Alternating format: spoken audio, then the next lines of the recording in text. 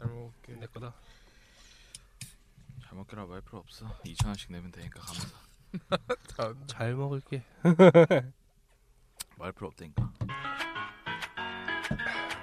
굳을 거니까 걱정 마. 20대 오덕들의 영광스러운 애니메이션 라디오. 자! 안녕하세요. 전 쭈에라에서 쫑오빠를 맡고 있는 쫑오빠입니다. 안녕하세요. 전 쭈에라에서 위니콘을 맡고 있는 멀대펭귄입니다. 안녕하세요. 쭈에라에서 비지를 맡고 있는 조한입니다. 조한씨 잘 들어가네. 네. 어떻게 다음에 니 줄 알았어? 감. 무식들에? 감. 막내니까. 막내인데 두 번째로 했습니다 지금. 아 이렇게 눈치 빠르게 끊기지 않게 해주는 거 막내가 해줘야 되는 역할입니다. 눈치 있게 세 번째 했어야지. 너무 늦어서. 알겠습니다. 어쨌든 잘 들어갔고, 자 저희가 오덕수첩에서 마지막 주차입니다. 굉장히 기쁘고 행복한 나날을 보내고 있는 지금 오덕수첩 3주차가 됐는데 제가 그저께 갑자기 몸살에 걸렸어요. 그래서 병원에 갔는데 병원에 가기 전에 샤워를 하면서 혹시 메르스인가 그런 생각을 하면서. 낙타 만진 적 없잖아요. 낙타를 만진 적도 없고 낙타 타고 다닌 적도 없는데. 낙타 비슷한 손님이 오셨나봐요. 낙타 탄 손님 없을 수도 있잖아. 내가 편의점 알바할 때. 그러니까. 그래서 혹시 몰라서 그런 고민 갖고 병원에 갔는데 메르스의 미음도 안 꺼내더라고. 왜 내가 왠지 기분 상하겠다. 기분이 상했어. 괜히 그렇죠. 걱정하고 갔는데 그래가지고 굉장히 설레발치다가 김치국만 먹고 내가 메르스의 미음도 안 꺼내더라고. 혈액 검사 하나 받아야 되나 생각하고 갔는데 그래서 사태가 심각하지 않구나 다시 한번 깨달았고요. 여러분들도 저번에 말씀드린 것처럼 낙타 고기 드시면 안 되고 또 낙타 타면 안 되고. 네, 그렇죠. 그럼 안 되고 낙타 조심하시고 또 메르스 조심하시기 바랍니다. 자 3분기 오덕수첩 진행을 해보도록 하겠습니다. 뭐 말할 거 있었는데 까먹었네. 뭐 어쨌든 멀팽씨가 오늘 읽어볼까요? 오늘 무슨 8작품이 있는지. 네, 3주차 마지막 8작품은요. 네. 클래스룸 크라이시스, 공전마도사 후보생의 교관, 청춘x기관총, 사실 나는, 가디터, 와카바걸, 오버로드, 샤를로트 이렇게 8작품이 준비되어 있습니다. 그렇군요. 멀팽씨는 가디터입니까? 그렇죠. 그렇죠. 열심히 씹어먹고 있습니다 지금. 사실 나는 가디터라고 멀팽씨가 얘기해 주셨기 때문에 멀팽씨 정체는 가디터. 가디터. 주로 무슨 일을 하나요? 가디터가요? 네. 가디터 때 얘기하겠지만 네. 아라감이라는 몬스터를 막 먹어요. 지구에 살고 있구나. 그렇죠. 멸종된 줄 알았는데 아직까지도 살아있네요. 네. 그래서 신비한 동물입니다. 그렇군요. 자 그러면은 클래스룸 크라이시스 공전마도사 후보생의 교관 청춘x기관총 난이 해보도록 하겠습니다. 네? 자 자이씨 클래스룸 앤 크라이시스. 먼저 그다음부터 자이씨부터 시작을 해볼까요? 네. 지금 제가 막내가 첫 스타트를 끊어야 되지 않겠습니까? 네. 그렇죠. 네, 선배님들 그 뒷길 잘 따라오시기 바라면서 네. 제가 길 잘 닦아놓고 따라오시기만 하시면 됩니다. 선배님들. 네. 그렇죠. 네. 길을 또 잘 닦아야지 또. 그렇죠. 예. 괜히 거기 그 길에 막 오물 묻어 있고 하면은 그러니까 막 대충 닦거나 안 돼요. 막 빈칸 많거나 그러면 안 돼요. 오늘 무슨 날인가요? 사실입니다, 여러분. 잔 잡는 네. 날. 자, 클래스룸 크라이시스. 네, 바로 시작해 보도록 하겠습니다. 클래스룸 크라이시스. 장르는 이제 SF, 학원물, 로맨틱 코미디입니다. 네, 줄거리는 화성이 만들어진 일본의 새로운 도시에 특별한 학원에 새로운 전학생이 오기로 했으나 납치를 당합니다. 네. 그 줄거리구만. 그래서 이제 이 납치당한 학생을 이제 학교에서 편성을 해서 이제 구출하는 그런 내용입니다. 그게 이제 360분 동안 나오는 내용이군요.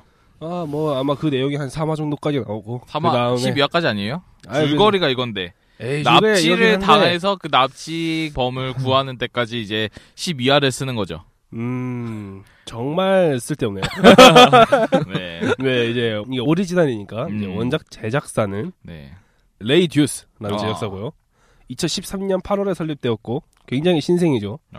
설립된 지 2년밖에 되지 않아 작품 수도 그렇게 많지 않아요. 그렇군요. 네, 심지어 이번에 오리지널로 출시가 돼서 좀 기대는 한 편인데 네. 네, 뭐 2년밖에 안 된 회사가 뭘 하겠습니까? 그렇죠. 네. 네. 그냥 뭐 한번 욕보고 성장을 해나가는 네, 그렇게 기대를 한번 해봅니다. 네, 다른 작품으로는 고고 오치로 들어보신 분 없죠? 네. 고고 오치로 뭐 575화까지 있습니다. 그렇군요. 네. 네, 그 이제 마기 신밧드의 모험. 네, 이거는 좀 들어봐서. 그렇죠. 네. 유명하죠. 그러니까요. 이걸 만들었다는 거에 좀 놀랬어요. 이게 좀, 네. 네, 아닙니다. 네? 아니. 네, 기대를 하는 이유는 이제 이 작품 하나 때문에 혹시나 하는 마음. 네. 네. 그래도 오리지널이니까 나와봐야 알죠. 이제 원작 소 히노에라. 네, 원작이 없어요. 네. 재밌는 부분, 별로인 부분, 기억에 남는 장면, 히로인, 흐모토 전부 다 생략하고 애니와 기대는 장면만 나열해 보도록 하겠습니다. 네, 굉장히 이거 고민은 많이 했어요. 네. 이거 딱 보면 이거 딱 들고 가면은 이제 저희 대선배님이신 쭈앙오빠님께서 네, 엥찌찌찌 하면서 막 욕을 했기 때문에 이미 아까 욕 먹지 않았습니까 제가? 전혀 아닙니다. 화장실로 따라오라 해서 화장실 변기에 앉아서 겁나게 욕을 먹었는데. 넌 똥을 쌌죠? 네, 그렇죠. 난 밖에 서 있었고. 네, 이제 애니화에서 기대되는 장면은 이제 화성, 파일럿, 학교 등의 단어로 유추를 해보면 SF, 메카물, 학원물 이렇게 생각을 했어요 제가. 네. 근데 이제 위키님께서 아니다 로맨틱 코미디다. 그건 로맨틱 코미디인 거야. 그건 로맨틱 코미디죠. 위키님이 어디서 이제 좌니 주제에 깝치냐 이러면서 그러니까 로맨틱 코미디다. 위키님이 얘기하시면은 넘어가서 어떨 것 같아. 야 이거 신선함, 작화, 재미, 인기도 몰입도 싹 다 뭉쳐서 그냥 두 줄만 썼어요. 네, 정보에 의하면 이제 만화로 6월 27일 공개 예정이라고 해요. 만화판으로. 제가 지금 보니까 좌현 씨가 늦게 온 이유가 있었습니다. 왜요? 보통 좌현 씨가 30분 정도 말한다고 하면은 오늘 한 10분 정도면 말하면 될 것 같아요. 당연하죠. 지금 거의 끝나가요. 한 20분 정도 늦으신 거죠. 네, 그렇죠. 일부러. 네, 그렇죠. 예? 이렇게 되는 거군요. 네, 공개 예정이라고 하니까 이제 그때 나오면 이제 알아서들 잘들 보시고. 네. 이 만화로 6월 27일날 공개 예정인데 이제 그 애니가 한 7월 며칠쯤에 나오잖아요. 네, 맞아요. 애니 기다리는 게 더 나을 것 같은데요. 물론 그렇긴 한데. 만약에 만약에 만화가 있어요. 네네. 만화가 나왔어. 네. 그런데 일본 사람들은 가서 보겠지. 그렇죠. 근데 우리나라 사람들은 만약에 누가 불법으로 스캐너를 따서 번역을 할 때까지 기다려야지 볼 수 있습니다. 그럴 거면은 차라리 애니 기다리는 게 더 낫지 않습니까? 그래도 혹시나 애니보다 막 하루라도 더 일찍 나와서 나는 이거를 굳이 꼭 보고 싶다. 난 남들보다 하루 먼저 봐서 이렇게 떵떵거리는 게 아는 척하는 게 좋다. 하시는 분들은 이제 며칠 사이에 그 며칠 사이에 나와봤자 뭐 1, 2화 정도. 그것도 오리지널 작품인데 그러니까. 그런 그렇죠. 광적으로 가서 내가 이거를 봤는데 말이야 하면서 이제 이렇게 썰을 풀 수 있는. 그분이 오덕수첩 찍으셔야 그분이 해야겠네. 그렇죠. 네. 이제 그것도 보면 이제 어느 정도 윤곽이 잡히고 1, 2화뿐이지만 이제 앞 내용이 나오지 않겠습니까? 앞 내용이 납치당하면 끝인데. 납치되는 내용이 쭉 이어진다. 네, 그렇죠. 그러니까요. 납치가 되는 게 이제 1화에 나오겠죠? 아니야. 아니요. 납치되는 게 6화 동안? 납치되는 과정이 1화부터 12화까지야. 이게 구출하는 거는 2기로. 그치. 그런 거지. 엄청 나오구만. 그것도 이제 애니가 잘 돼야지 2기가 나오는 거고. 잡히고 끝나. 1기에서 끝나는 거야. 너무하네. 마기 만드신 분들이니까 충분히 가능성이 있어요. 마기가 좀 그런 내용이잖아요. 그래서. 네. 근데 아까 제가 말씀드리기 전에 말한 게 이 회사에서 마기를 만든 게 아니라 이 회사는 이제 마기 신밧드에 모으면 오브웨이를 만든 거예요. 오브웨이. 오브웨이. 5분짜리예요. 5분짜리. 네. 그렇군요. 네. 그렇군요. 그 말. TVA 말고요. 네. 그냥 5분짜리 그것도 오브웨이인데 5분짜리 만든 거예요. 5분짜리. 낚였네. 그러니까. 그렇군요. 아쉽네요. 과대포장. 원래 내 거 할 때 아는 척 하려고 했는데 미리 오해들 하시니까 제가 까발려 줍니다. 네. 그렇군요. 저까지 낚였어요. 저 위키님을 믿었는데 위키님이 저를 지금 배신했기 때문에 위키를 웬만하면 믿지 마세요. 이제 이거에 대한 총평은 이제 그냥 선전하게 기대하면서 네, 별점 그냥 뭐 반개에서 별 5개 정도 주겠습니다. 반개에서 별 5개. 네, 그 정도 주겠습니다. 네. 굉장히 합리적이네요. 그렇죠. 몇 점인지 모르네. 반개에서 별 5개 정도 준다고요. 빵개는 아니네. 어쨌든. 빵개는 아니죠. 오케이. 알겠습니다. 자, 우리 잔희 씨 원작 설명 잘 들었고 이제 한 게 뭐 있다고. 뭔지 모르겠지만 어쨌든 잘 들었습니다. 네, 그렇죠. 가팽의 얘기를 들어보도록 하겠습니다. 네, 클래스룸 크라이시스 캐릭터 성우진 들어가 보도록 하겠습니다. 네, 들어가 보기 전에 우선 이 클래스룸 크라이시스가 오리지널 작품이잖아요. 네. 저번 주 2주차에서 제가 가차미 크라우즈 오리지널에서는 유사한 캐릭터를 한 명 한 명 다 소개시켜 드렸어요. 네. 왜 이걸 뽑았나? 오리지널 작품이기 때문에. 근데 이 클래스룸 크라이시스는 제가 직접 다 찾아보고 딱 성격에 들어맞는 캐릭터가 있더라고요. 그래서 그런 유사한 캐릭터를 넣기 때문에 따로 설명드리지 않도록 하겠습니다. 그렇군요. 궁금하시면 찾아보시면서 들으시면 좋을 것 같아요. 그러니까 이 말이시잖아요. 지금 가차면은 찍었고 가차면은 이거는 공부했다. 그렇게도 그렇죠. 가능하겠네요. 네. 어쨌든 바로 시작해 보도록 하겠습니다. 우선 세라카이토라는 캐릭터입니다. 로켓을 만든다고 막 CM에서 그래요. 그러니까 좀 열혈적인 그런 캐릭터인데 너무 열혈적인 캐릭터여서 너무 열혈적이면 열혈 바보들 그런 캐릭터들이 있잖아요. 딱 그런 캐릭터인데 은근 진지하고 듬직한 모습도 있다고 합니다. 담당 성우는 모리쿠보 쇼타로입니다. 96년부터 활동한 베테랑 남성 성우예요. 가벼운 열혈계 캐릭터에 잘 어울리는 쿨함이 느껴지는 목소리를 가지고 있습니다. 세라 카이토와 담당 성우 모리쿠보 쇼타로에 대한 설명은 여기까지고요. 둘에 대한 궁합은 상.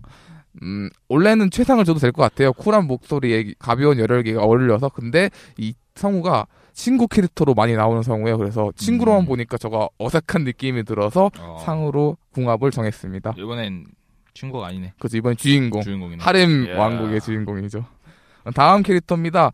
시라사키 이리스란 캐릭터입니다. 이미지가 약간 단발에 좀 쿨해 보이거든요. 그 이미지 그대로 감정 표현이 많지 않은 쿨 계열의 캐릭터입니다. 네. 그래서 말할 때도 약간 공격적으로 쏘아붙이지 않을까 하고 생각해 봅니다.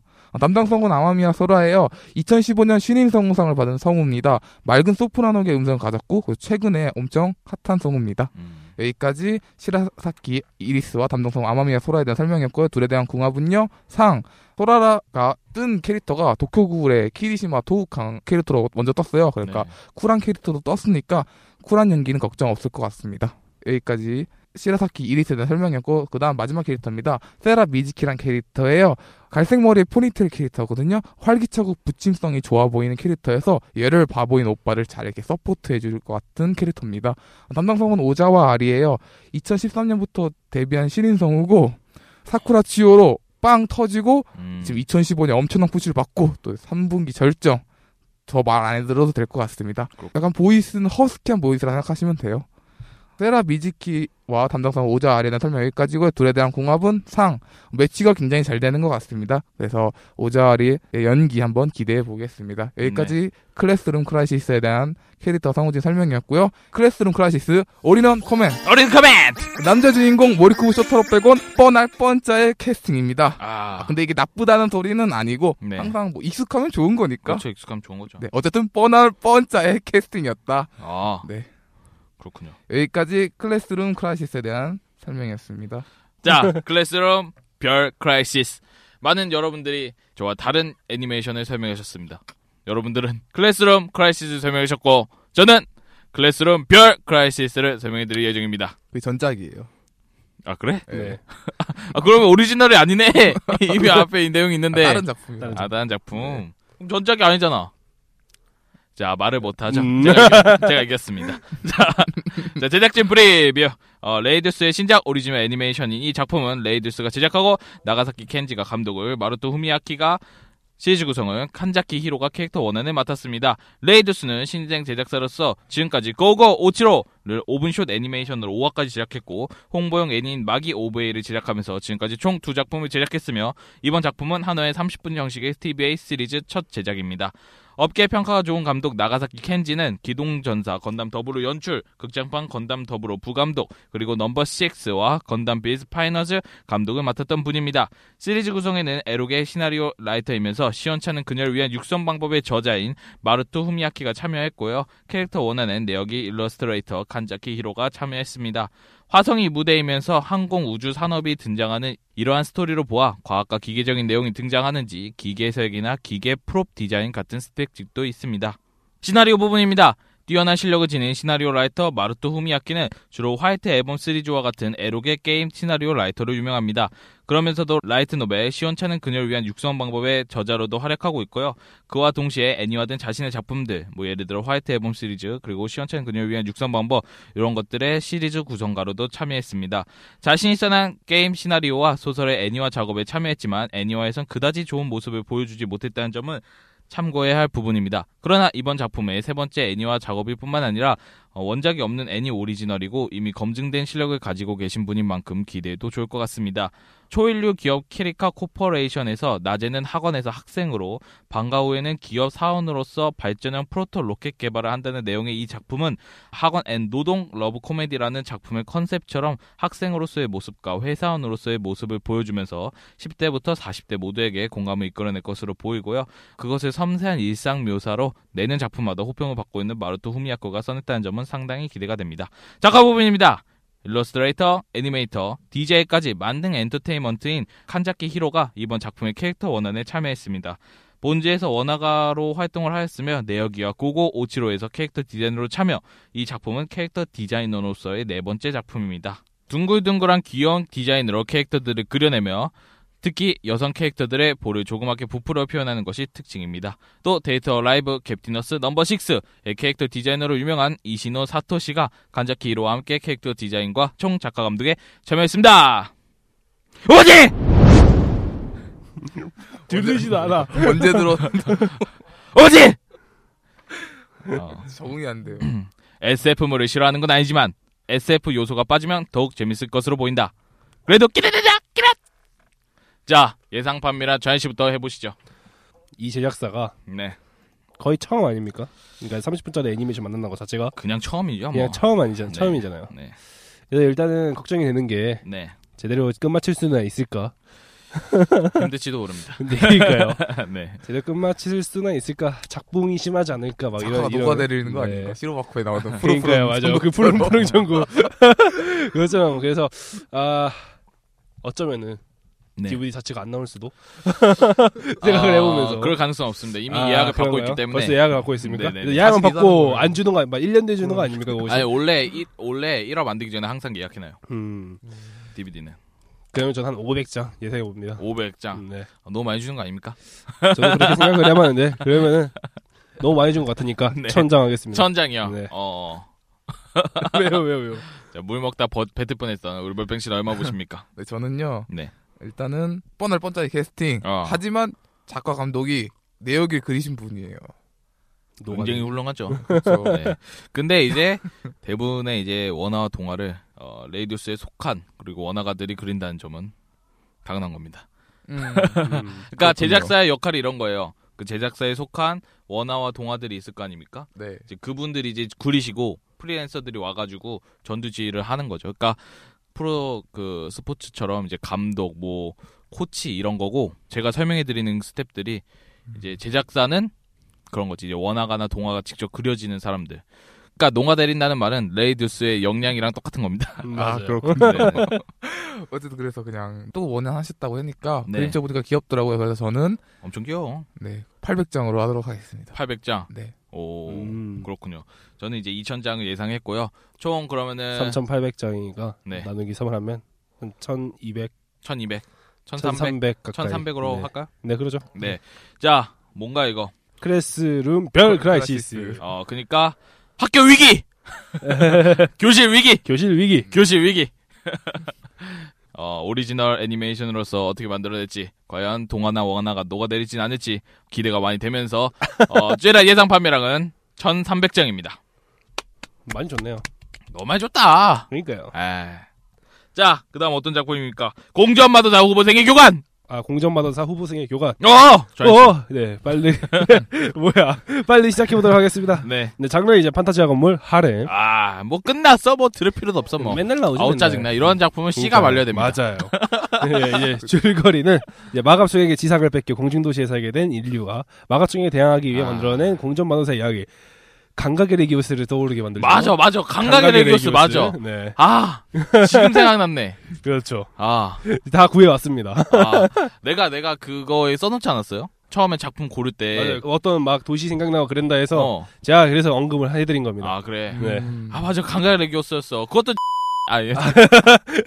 그래서 이제 조토라타 씨가 이제 실명이 나와서 삐 처리가 나왔을 겁니다. 여기 흥분하셨어요. 그 조토라테 그가 추천했습니다. 감각의 레기오스를 재밌다고 봤는데 미칠 뻔했어요. 전 재밌게 봤는데 존나 재미여가지고. 유명하지 않습니까? 재밌는 거 추천해주기로. 걔네 뭐 내 생각에 감각의 레기오스랑 감각의 레기오스까진 괜찮았어. 역사가 있어. 걔가 추천해준 역사가. 근데 이제 그 다음에 이제 뭐지? 이름 되게 긴 거 있어. 마마. 마마 말고. 단탈리가에서가나. 아니야. 단탈리가에서가 내가 그냥 받고. 언젠가 검은 천만의 토끼. 아니야. 그것도 아니야. 그 이름 되게 길었는데 무슨 크림슨 S. 폴리포니카 크림슨. 그래 그거였어. 그게 제일 절정이었어. 그거 갑자기 음악 하더니 막 정령이 막 나오고. 전도제. 듣기만 해도 싫어. 이제 감각의 레기오스까지 제가 참았습니다. 그래도 이게 이쿨이고 끝까지 재밌게 봤어요. 솔직히 얘기하면은 나쁘지 않았어요. 근데 이제 그 뭐지 크림슨 말로 그거 메이플 크림슨 말로. 조토라트 씨가 이름 제일 긴 거라고 신곡중에 폴리포니까 맞아. 크림슨 S라고. 되게 잘한다. 네. 이거 스타크래프트 애니 이름 맞추기 초성 퀴즈에 자주 맞다. 나오는 그런 거 많이 물어보네. 했지. 맞아. 신곡 줄게 뭐지 뭐 폴리포카 그거 있습니다. 네, 그거 있습니다. 최악이었어요. 전희 씨가 한이 맺히셨나봐요. 아주 이름을 그대로 그냥 네, 딱 이거는 기억하고 계시네. 난 안 했는데 얘네들은 그런 거 했어. 스타크래프트 해가지고 맞아. 추억의 애니 어, 맞추기 네. 그런 거. 그러니까 초성을 쳐. 그러면은 이제 초성을 애니 맞추는 맞추기. 거야. 난 안 쓰레기 했어. 게임. 나는 안 했어. 난 안 했어요. 네. 같이 했으면서. 저 안 했어요. 나 진짜 하나도 안 했어. 나는 한 번도. 그랬군요. 네. 네, 원작 작가로 넘어가 보도록 하겠습니다. 네. 예, 모로보시 유님 이 글을 쓰셨고 아마미 미키로님이 그림을 그리셨는데 이제 모로보시 유님부터 말씀을 드리자면 후지미 판타지아 몽고 신인상 대상작이래요 이게. 망했죠. 후지미 판타지아 몽고 이거 좀 분발해야 됩니다. 뻔한 이야기 뻔한 스토리 이걸 또 대상을 주더니 이게 이 이름에도 써있지 않겠습니까? 네. 이 작품들은 되게 보면 후지입니다. 네 맞아요. 그렇군요. 그래서 후지. 네. 네. 자, 여러분 농담입니다. 네, 대상작임에도 불구하고 이제 오자, 탈자, 투성의 앞뒤가 맞지 않은 묘사가 많아. 소설인데 오자 탈자에 앞뒤가 맞지 않는 묘사. 내 말 맞네. 끝났죠 이거는. 뭐야, 현대 이게. 대상이래. 내가 내도 되겠다. 그러니까요. 이게 비판 엄청 받았습니다 이게. 후지미 판타지아 문 안 닫았나요? 아직 살아 있을 거예요. 그래요? 이런 네. 작품은 오히려 잘 살아남아. 맞아요. 예, 사는 사람이 많아요. 이거 막 좋다고 하는 사람. 예, 이제 신인 작가라는 점에서 이제 좀 더 발전을 할 거라고 안 봅니다. 자, 본다고 적어놨는데. 냉철한 판단. 네, 안 봅니다. 네. 네, 이거는 잘 팔린 이유가 있어. 야마미 미키히로님. 네. 역시. 리프라는 아쿠아 플러스의 성인 게임 전용 브랜드 소속 원화가입니다. 역시. 뭐 할 거? 그쵸. 이유가 있어요, 이유가. 일러스트레이터가 좋으면 그렇죠. 잘 팔려요. 라노베 일러팔 아닙니까, 솔직히. 그렇죠. 네. 리프면 엄청 유명한 데네. 그렇죠. 이분이 이제 다른 작품으로는 이제 어린 왕자군. 다 게임이에요, 이거. 다 게임. 이제 이분이 이제 어린 왕자 그 유명한 프랑스 일러스트레이터예요. 무슨 소리예요? 그러니까. 이제 투 하트 투. 투 하트 투. 네, 이거 뒤에 못 읽겠네요. 엑스라티드. 네, 뭐 그런 게 있어요. 네. 이제 자국, 흉터 리메이크 이런 일러를 다 그리셨다고 해요. 네. 이제 원작 속 희노애라 재밌는 부분 그딴 거 없어요. 돈 아까워요, 이거 보면. 네, 이제 별로인 부분은 이제 마갑충이 왜 어디서 나왔는지 이거 설명이 안 나와 있어요. 그러니까 설정에 구멍이 있다. 사다 못해 이제 운석이 떨어져서 생겼다거나 이런 거라도 넣으란 말이에요. 근데 아무런 없이 그냥 마갑충이 나왔어요. 뭡니까 이게? 이 왜 나왔냐면은 이제 우리가 샴푸 이런 거 많이 쓰고 쓰레기 함부로 방사능. 버리고 방사능 터지고 이래서 나온 겁니다. 그렇군요. 심슨에 나오지 않습니까? 그 네네. 돼지똥 함부로 호수에 버려서 그래. 네, 눈 여러 개 달린 다람쥐 나오고 그래 네. 그런 거 똑같다니까. 그러니까요. 애니와 기대되는 측면은 이제 이런 건 이제 카테고리 이제 정석이라고 루트가 있습니다. 전화기 와요. 네. 이상한 첫 만남을 하게 되죠 여자와. 그다음에 이제 결투를 하게 돼요 어떤 남자와. 네, 이제 잠재력이 폭발을 해요. 그리고 하렘을 차립니다. 네. 네, 이제 이걸 생각한다면은 그나마 기대되는 장면이 이제 첫 만남이 아닐까. 네, 첫 만남은 항상 넘어져 줘야지. 네, 넘어져 줘야죠 이제. 넘어져 주고 네. 무릎은 거기 가 있고. 그렇죠. 그리고 손은 이제 승가 가 있고. 그렇죠. 이 정도 말씀 이게 정통 이는 게 왕도죠 왕도. 네. 뺨 맞아야 돼 마지막에 남자 주인공이. 맞아요. 뺨도 한 대 맞아주고 이래야 이제 시작이죠. 그렇죠. 스토리. 그래야 이제 시작을 하는 맛이 난다. 네, 그렇죠. 기억에 남는 장면은 이제 기억 날 리가 없고. 네. 이제 히로인은 이게 제자 3명이 있어요. 그러니까 이 전학생이 교관으로 들어오고 제자가 3명이 있는데 이 제자 3명 얻고 시작한다. 네. 예, 흐뭇도는 이제 처음으로 나왔습니다. 별이 아까워요. 네. 볼만하냐? 는 이제 신선함 말씀드렸다시피 학원 판타지의 정석 전학 이상한 첫 만남 결투 잠재력 하렘 네, 별 반개도 아까운데 이제 그냥 빈칸으로 두기 좀 뭐해서 반개 잘하셨어요. 네, 뭐 너무 아까워요. 이런 것 좀 빨리 사라져야 되는데 씨가 말라야 돼. 그러니까요. 예, 작화 소설입니다라고 끝내려고 했는데 원래 제가 소설은 작화 이제 다 끝내지 않습니까? 네. 근데 이거는 이제 일러빨. 네.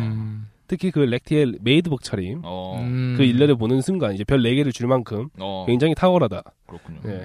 재미는 이제 굉장히 강한 먼치키문을 제가 좋아한다고 누누이 말하지 않습니까? 그래서 이제 마법과 후보생의 네. 열등생 이런 거 좋아하시죠. 맞아요. 그런 거 좋아했는데 이제 요즘 너무 많이 나와서 굉장히 질려요. 네. 네, 그만 나와야 돼요 이거 이제. 네. 에휴, 이제 별 2개 주고요. 좌인 씨가 별 2개면 이 말도 안 먼치킨. 된다. 네, 그렇죠. 그러니까. 마법과 요즘사의 별 5개인데. 그러니까. 에? 아니요, 그거 이제 버렸어요. 아, 그래요? 예, 내용 기억도 안 나는데. 아, 이제 좀 뭔가 그런 게 들어가 줘야 별이 올라가구나. 예, 이제 그런 게 들어가요. 그거. 에? 그런 게 들어가야 되나? 그 방향에 좀 뛰면 이제 별이 네. 막 상승하는 효과를 볼 수 있겠네요. 그렇군. 자, 농담이고 인기도가 잡혀가는 거 아니야, 나? 괜찮아요, 그 정도면. 그렇죠. 괜찮겠죠. 예, 이제 인기도는 재밌게 읽으신 분도 있을 거예요. 제가 말씀드린 것처럼. 네. 네, 이제 같은 사에 나온 신간인, 똑같은 신간인 위학의 왕이라는 게 있어요. 이게 굉장히 비교가 돼요. 왜냐? 위학의 왕 존나 재밌거든. 존나까지. 네, 제가 나는 잔이다를 할 때 위학의 왕과 네. 공전마도사랑 이 두 개를 고민을 했어요. 소설로 뭘 할지. 네, 제가 이제 고민하는데 이제 이름을 보면 이제 공전마도사 쪽이 네. 그러니까 내용을 모르니까 모르는 상태 이름만 보면 이쪽이 더 낫지 않을까라는 생각하고 있었는데 네. 리뷰를 쭉 읽은 결과 위학의 왕으로. 아, 그렇군요. 네. 역시 마가 들어가면 엄청 좋아하시네요. 네, 그렇죠. 네? 아니. 역시. 아무튼 역시 맞춤. 네. 마갑충. 네. 아, 네. 그래서 이제 인기도는 별 4개. 그래도 좀 유명해요. 우리나라에선. 네. 이제 몰입도 부분에선 팀을 만들지 않습니까? 이제 제자들 데리고 레이킹전을 하는데 이제 팀을 만들려다 이제 좀 억지스러움이 있어요. 왜냐면 이제 그 제자 3명 중에 하나가 굉장히 어울리지 않는 타입인데 너무 쉽게 어울렸어. 좀 더 튕겨야 되는데. 아, 이게 좀 아쉬워요. 네. 이제 먼치키문의 특성상 이제 원래는 질질 끌다가 주인공이 막 쳐맞던가 막 약한 놈이 쳐맞다가 이제 주인공이 짜잔 하고 나타나는 그런 게 이제 먼치키문의 이제 특성이에요. 네. 너무 질질 끌면 재미가 없죠. 어. 네, 그리고 이런 먼치키는 거의 한두 번이 재밌어. 한두 번 재밌고 이제 그 다음부터는 네. 나오겠지, 죽겠지, 끝났네, 다음 이러면서 예, 그렇게 넘어가는. 네, 몰입도 별 2개 주고요. 네. 이제 총평을 하자면 이제 제 타입을 저격한 그런 장르인데 이제 실망이 굉장히 커요. 그래서 이제 잔이의 별점 2개 반인데 네. 아 작화만 아니었으면 반개. 네, 그냥 사지 마세요. 돈 아까워요. 네. 네. 네, 먼저 쓰면 여기까지만 하겠습니다. 그렇군요. 욕밖에 안 한 것 같은데. 네, 욕 그대로 이어서 저도 마저 같이 하도록 하겠습니다. 역시 가팽. 역시. 네. 공전마도사 후보생의 교관 성우진과 캐릭터 설명해 드리도록 하겠습니다. 네. 일단 남자 주인공입니다. 카나타 에이지란 캐릭터입니다. 2601소대 강사겸 특수소대 대원입니다. 단체 행동보단 개인 행동을 선호하며 개인 행동에 걸맞게 성격도 초연한 성격이에요. 네. 들어도 아시겠지만 흔한 이능계 먼치킨 주인공이라 보시면 좋을 것 같습니다. 담당 성우는 마츠오카 요시츠구예요. 2009년부터 활동한 성우입니다. 최근 가장 높은 주가의 성우입니다. 이 근 3년간 네. 이능계 배틀물 남주는 혼자 칠할하고 있습니다. 아우, 너무했네. 그러니까 애니메이션이 나와서 이능계 배틀물이 나왔어. 그럼 내가 성우를 잘 몰라. 마츠오카 요시츠구 찍으면 100%. 10분의 7은 맞아요. 자, 50% 이상 네. 적중률을 보여줄 수 있는 네, 그 정도로 많이 이능계 배틀물 남자 주인공 하고 있습니다. 그렇군요. 여기까지 카나타 H와 마츠오카 요시츠쿠에 대한 설명이었고요. 둘에 대한 궁합은 상. 이능계 거의 독식하니까 저거 말씀드렸듯이 7할 하고 있습니다. 네. 뭐 신선하진 않지만 이능계 배틀물 남주는 이제 뭐 어느 정도 통달하지 않았을까 해서 상합니다. 그렇군요. 다음 캐릭터입니다. 미소라 호이테일입니다. 2601 소대장입니다. 금방 흥분해버리는 바보 같은 캐릭터지만 또 성실하고 정의감 강한 그냥 성장형 캐릭터라 보시면 될 것 같아요. 네. 포텐이 굉장히 높아요. 이 캐릭터가 처음에는 실기를 잘 못해요. 머리가 별로 안 좋아. 근데 전투 능력은 좋다고 해요. 포텐이 좋다고 해서 성장형 캐릭터라 보시면 될 것 같아요. 담당 성우는 야마모토. 네. 이 캐릭터랑 네. 네네네. 아, 내가 생각해도 병신 같아가지고. 네, 말하세요. 이 캐릭터랑 네. 둘리랑 무슨 관계가 있나요, 혹시? 둘리가 어디 있어요? 이 캐릭터 이름이 미소라 호이테일이라고 하는데. 아, 진짜? 둘리랑 관계가 있나요? 어이가 없다. 죄송합니다. 근데 넘겨요. 아, 예. 사촌입니다. 네, 됐죠. 아니, 내가 생각해도 너무 어이가 없어가지고. 담당 성우는 야마모토 노점이에요. 2011년에 데뷔한 여성 성우고요. 데뷔 초창기에는 얌전하고 언행이 소극적인 역할을 많이 했는데 최근에는 캐릭터 소화력이 좋아서 태치만 캐릭터 많이 합니다. 그러니까 한마디로 올라운드 성우라 보시면 돼요. 더 자세하게 듣고 싶으면 쭈에라 37화 신인푸시기 성우다방 들으시면 될 것 같아요. 네. 여기까지 미소라 호이텔과 야마모토 노점에 대한 설명이었고요. 둘에 대한 궁합은 상. 개인적으로 제가 아까 성우다방 신인푸시기에서 주목하는 성우로 지목을 했었거든요. 네. 그래서 주목하니까 상으로 하도록 하겠습니다. 그렇군요. 다음 캐릭터입니다. 리코 플라멜이라는 캐릭터입니다. 260이 소대 대원이고요. 긴 장발에 스나이퍼를 쓰는 캐릭터래요. 머리가 매우 영리하며 여신을 자칭한 나르시시스트입니다. 한마디로 말해서 차가운 아가씨 캐릭터라고 보시면 될 것 같아요. 담당 성우는 노미즈 이효리예요. 아키바 아이돌로 활동하다가 2009년 프로덕션 에이스에 소속되면서 성우 활동을 시작했습니다. 순수함을 잘 살리기 때문에 로리 역을 주로 맡습니다. 그리고 카도가 쇼텐 아시죠? 거기에 푸시를 굉장히 많이 봤는데 이게 무슨 소리냐면 이 카도가 쇼텐이 프로덕션 에이스의 지분을 전부 갖고 있어요. 그러니까 프로덕션 에이스가 자회사라 보시면 돼요. 그 서점. 그쵸. 그 서점. 노미즈 이오리가 아키바 아이돌로 활동하다 넘어갔기 때문에 그래서 믿어주는 게 아닌가라고 생각합니다. 그래서 막 고양이 춤 춘다? 그렇죠. 리코 플라멜과 담당 성우 노미즈 이오리에 대한 설명 여기까지고 둘에 대한 궁합은요. 전문 연기는 아니지만 이 애니메이션에서 유일하게 신선한 점이에요. 이 성우가 이 캐릭터를 맡았다는 게. 그래서 상으로 하도록 하겠습니다. 다음 마지막 캐릭터예요. 레코티 아이제나이라는 캐릭터입니다. 로리 거유 캐릭터에 또 소심하고 수줍고 천연계지만 배려심 가득한 딱 느낌이 오시죠? 로리 거유의 정석계의 정석. 흔하에 빠진 캐릭터입니다.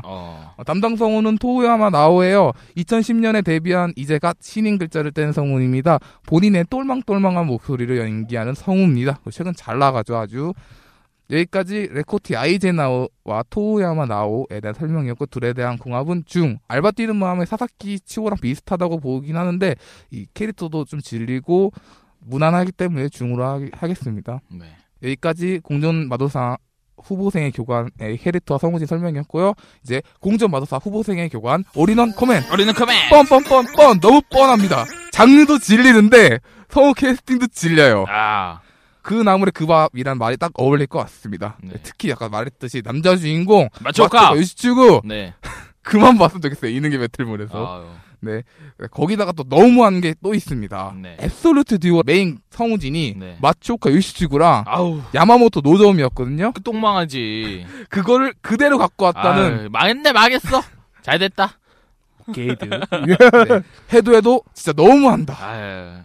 라는 그런 성우 캐스팅이었습니다. 그렇군요. 내일 저거 링크 다 달아드렸거든요. 자기네들도 시상하다 느꼈나봐요. 목소리를 다 이렇게 풀었더라고요. 알아서 듣고 판단하세요.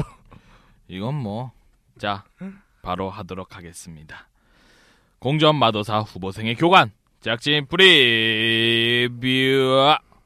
라노베 이능 배틀물이 원작인 이 작품은 디오미디어가 제작하고 이나가키 타카유키가 감독을 야마구치 히로시가 시리즈 구성을 호리우치 오사무가 캐릭터 디자인을 맡았습니다. 이번 작품의 제작을 맡은 디오미디어는 2015년 1분기에 성검사의 금주영창, 미남고교 지구방위부, 종합무진의 파프닐, 깡꼬레 무려 4작품이나 참여를 하면서 자금력을 보여준 회사입니다. 기존에 1분기에 이 작품 했는데 이때는 1분기에 4작품 했습니다. 어주 돈질을 하는 거죠. 그러나 2개의 작품 칸코레는 이제 이게 1권 이제 초판 따지면 이제 19,000장 정도 팔아 넘겼고요. 이제 미남교고는 5,400장 정도를 팔아 넘겼습니다. 이 두 작품 상업적 성공을 거뒀고 또 다른 2작품 성검사의 금주원창 592장! 생각보다 많이 팔았네. 엄청 많이 팔았어 이거. 그러니까 이거 500장도 못 팔릴 것 같았는데 이게 한 300장 예상했죠. 진짜. 성검사도 이쪽 회사군요. 그리고 종합무진의 파프닐 879장. 이제 보니까 이등계 배틀을 얘네들이 다 내네. 이런 또라이 같은 새끼들. 아니 다 나왔네요. 최근에 이등계 배틀물 작품 여기서. 그렇죠. 근데 또 내? 자, 종합문제는 파프닐 879장, 성검사의 금주원장 552장으로 상업적으로 참패를 당한 실정입니다. 1분기엔 4작품이나 참여했지만 2분기엔 한 작품도 제작을 안 한 것으로 보아 2작품씩 나눠서 제작하면서 자금을 융통성 있게 썼으면 어땠을까 싶지만 다 사정이 있을 거라고 생각이 듭니다. 또라이는 아니겠죠. 자, 그러나 정말 이해가 가지 않는 건 참패를 당한 2작품의 장르와 아주 유사한 이번 작품, 이능문 라노벨 원작이면서 뭐 하렘 액션 판타지가 있는 그런 것들 또다시 제작하려는 점입니다. 같은 분기에 제작된 새 여동생 망의 계약자나 앱솔루트 듀오 중 새 여동생 망의 계약자만이 뽕빠를 내세우면서 성공했고요. 앱즈는 1089장으로 똥망한 것을 본다면 라노벨 이능 배틀물 장르의 현 주소가 보이는데도 이러한 선택을 한 것으로 보면 다소 문제가 있어 보입니다. 감독은 이나가키 타카유키가 맡았습니다. 바로 전작 성검사의 금주영창에서 화려한 액션 감각을 보여주며 아주 맛나게 말아먹은 감독님이 유사한 장르의 애니메이션에 다시금 기용되었습니다. 한 번 더 말아먹겠다. 그렇죠. 제가 생각하는데 네. 이 성검사의 금주영창을 만드신 네. 분은 아까 총알무늬 파푸니르보다 네. 잘 나갔죠. 100장 정도. 그러니까 잘 나갔죠. 네, 네. 그러니까 거기서 앱솔루트 듀오 같은 분에 나왔던 앱솔루트 듀오를 본 거야. 근데 거기 성우 메인 듀오가 두 네. 명 있으니까 걔네 빼와서 갖다 집어넣은 거지. 네, 그렇죠. 근데 이제 성검사의 금주영창 이제 보신 분들은 아시겠지만 네. 이 액션이 어떠냐면은 네. 거의 뭐 슝슝슝 했더니 막 다 네, 나가 맞아요. 떨어지고 굉장히 맞아요. 화려한 액션을 그런 연출을 보여줬던 감독님인데 슝슝슝. 네. 근데 결론은 이제 화려해봤자 내용이 쓰레기다. 내용도 쓰레기고 연출도 쓰레기고 겉만 번지르르 하고. 다 네. 쓰레기. 네, 그렇습니다. 어쨌든 성검사의 금주영창 이제 화려하게 말을 드셨는데 이제 유사한 장르 애니메이션에 다시금 기용이 되셨고요. 이 말아먹은 경험이 있지 않겠습니까? 이번에 이 설거지까지 깨끗하게 핥아 드시기 바랍니다. 자, 이랑 그거 한번 썼겠네요. 그 실수하면 일본에 쓰는 거 있잖아요. 그 도계자. 했겠네 이 사람. 이번에 못하면 잘린다 뭐 그런 거 걸고 하는 도계자 거 안 했을 것 같아요. 안 이런 했을 분들은 도계자 안 해. 뻔뻔해. 뭐 내가 해서 900장이나 팔린 거야. 애들이 안 사고 나한테 그래. 이런 거죠. 자, 어쨌든 그렇고 시즌 구성엔 요즘 감독 이나가키 타카유키와 자주 호흡을 맞추는 야마구치 히로시가 참여했습니다. 역시 시원하게 말아먹은 성검사의 금주영창에서 시즌 구성을 맡았습니다. 찰떡구멍이죠. 이 야마구치 히로시는 굉장히 유명한 각본가인데 왜 이런지 모르겠어요. 자, 캐릭터 디자인은 풀메탈 패닉과 하이텍처럼 캐릭터 디자이너로 유명한 호리구치 오사무가 맡았습니다. 너무지! 잘가. 끝입니다. 다 했네요. 네. 네. 저희씨 얼마 보십니까? 네, 또 이런 걸 무시하지 못하는 게 네. 성검사는 애초에 쓰레기였고 네. 이거는 책이 굉장히 잘 팔렸어요.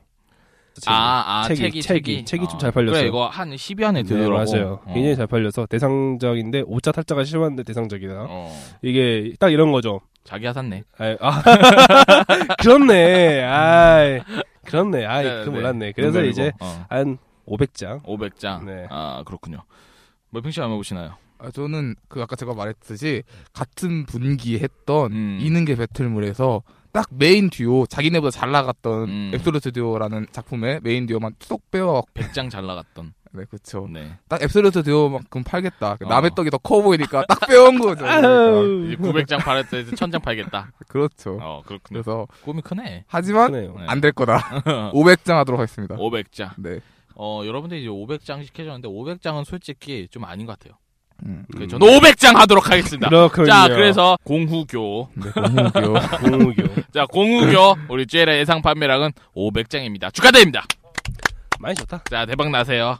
자, 다음 작품은 청춘x기관총. 네. 청춘x기관총. 장르는 이제 능력, 서바이벌, 청춘. 네, 청춘이 중요합니다. 청춘은 뭐다? 없다 그런 거. 기관총.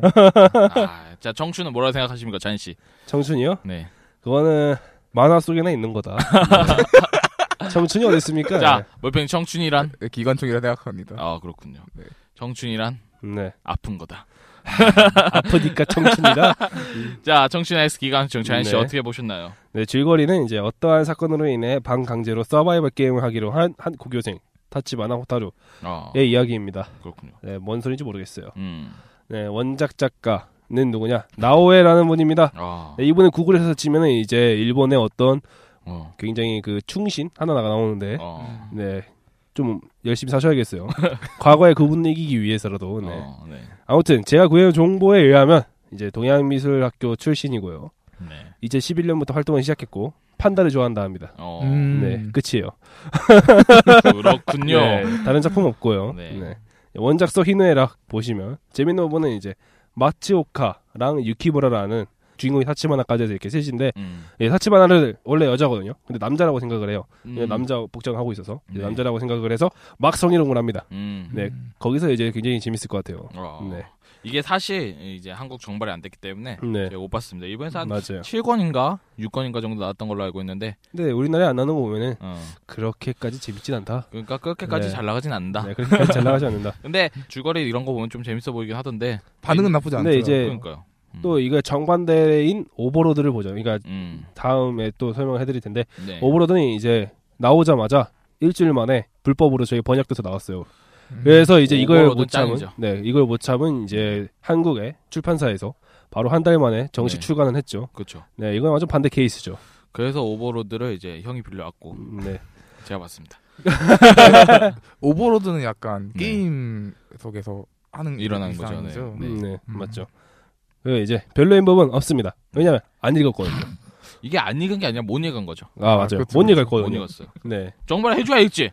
그러니까요. 읽고 싶었는데.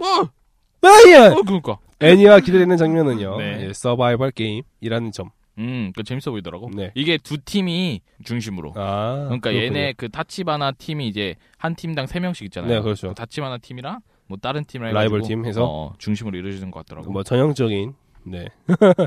네. 기억에 남는 장면이나 히로인이나 흐뭇도 네. 그딴 거 없어요. 볼만 하냐? 저도 못 봤는데 네. 어찌 감히 설명해 드리겠습니까? 그렇군요. 그래도 이제 아는 한도 내에서 최대한 설명을 해드리자면 네. 신사람은 이제 서바이벌 게임부라는 애니가 있어요. 네, 그렇죠, 그렇죠. 네, 그런 같은 애니는 아니겠지.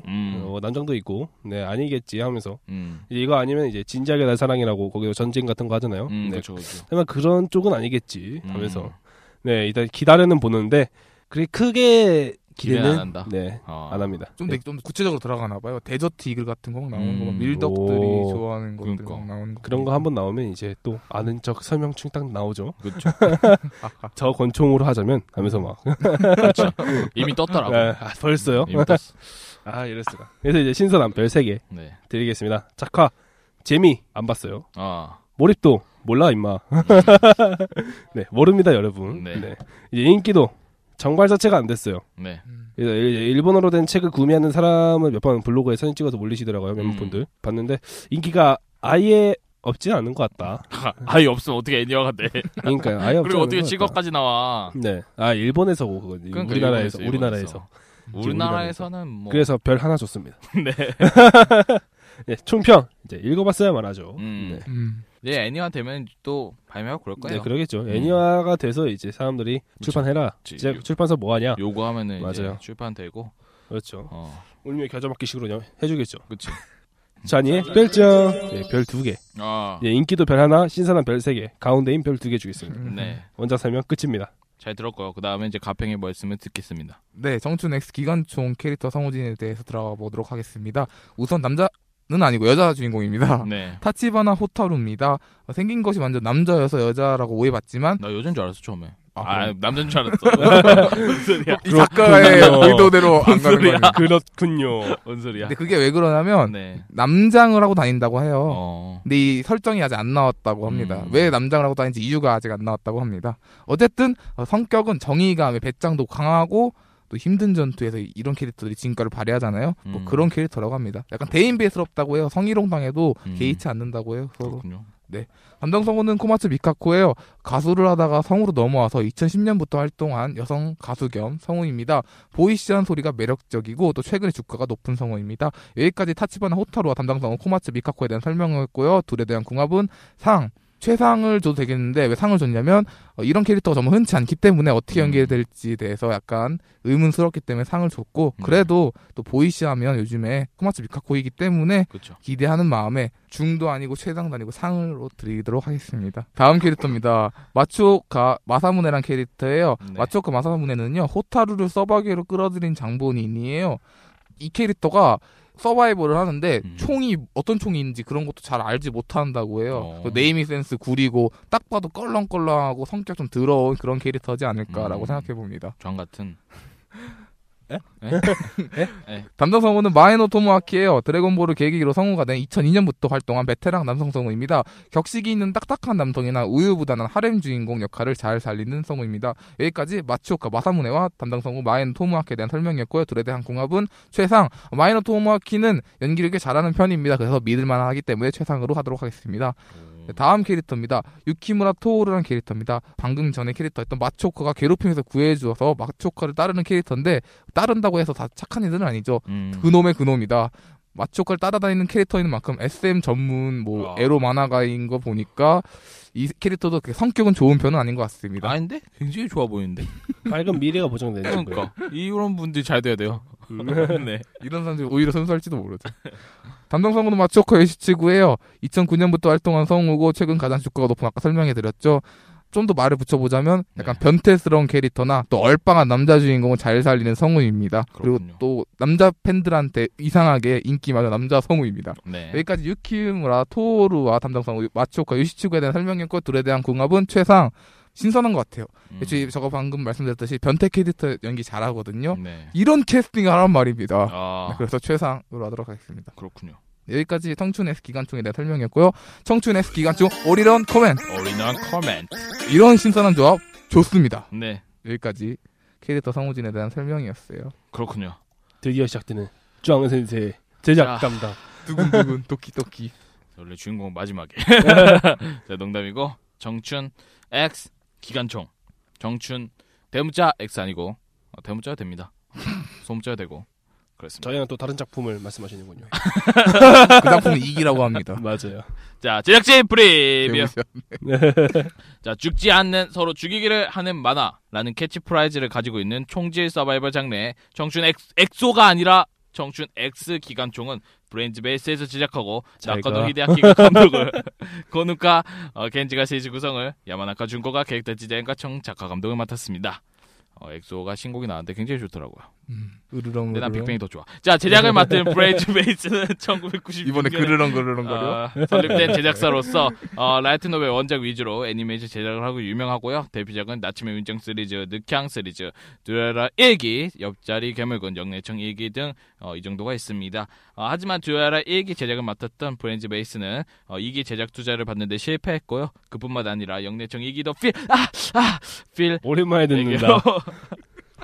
이번 분기 필요 없지 않았어요? 필요 없습니다. 네, 없어. 네, 또한 암살교시도 오브웨이는 브레인즈 베이스에서 제작하였으나 디베이판은 라르케로 넘겨주는 등 원래 이 제작사에서 만들어야 될 애니메이션 시리즈들을 내주는 건지 뺏기는 건지 여튼 그렇게 되고 있습니다.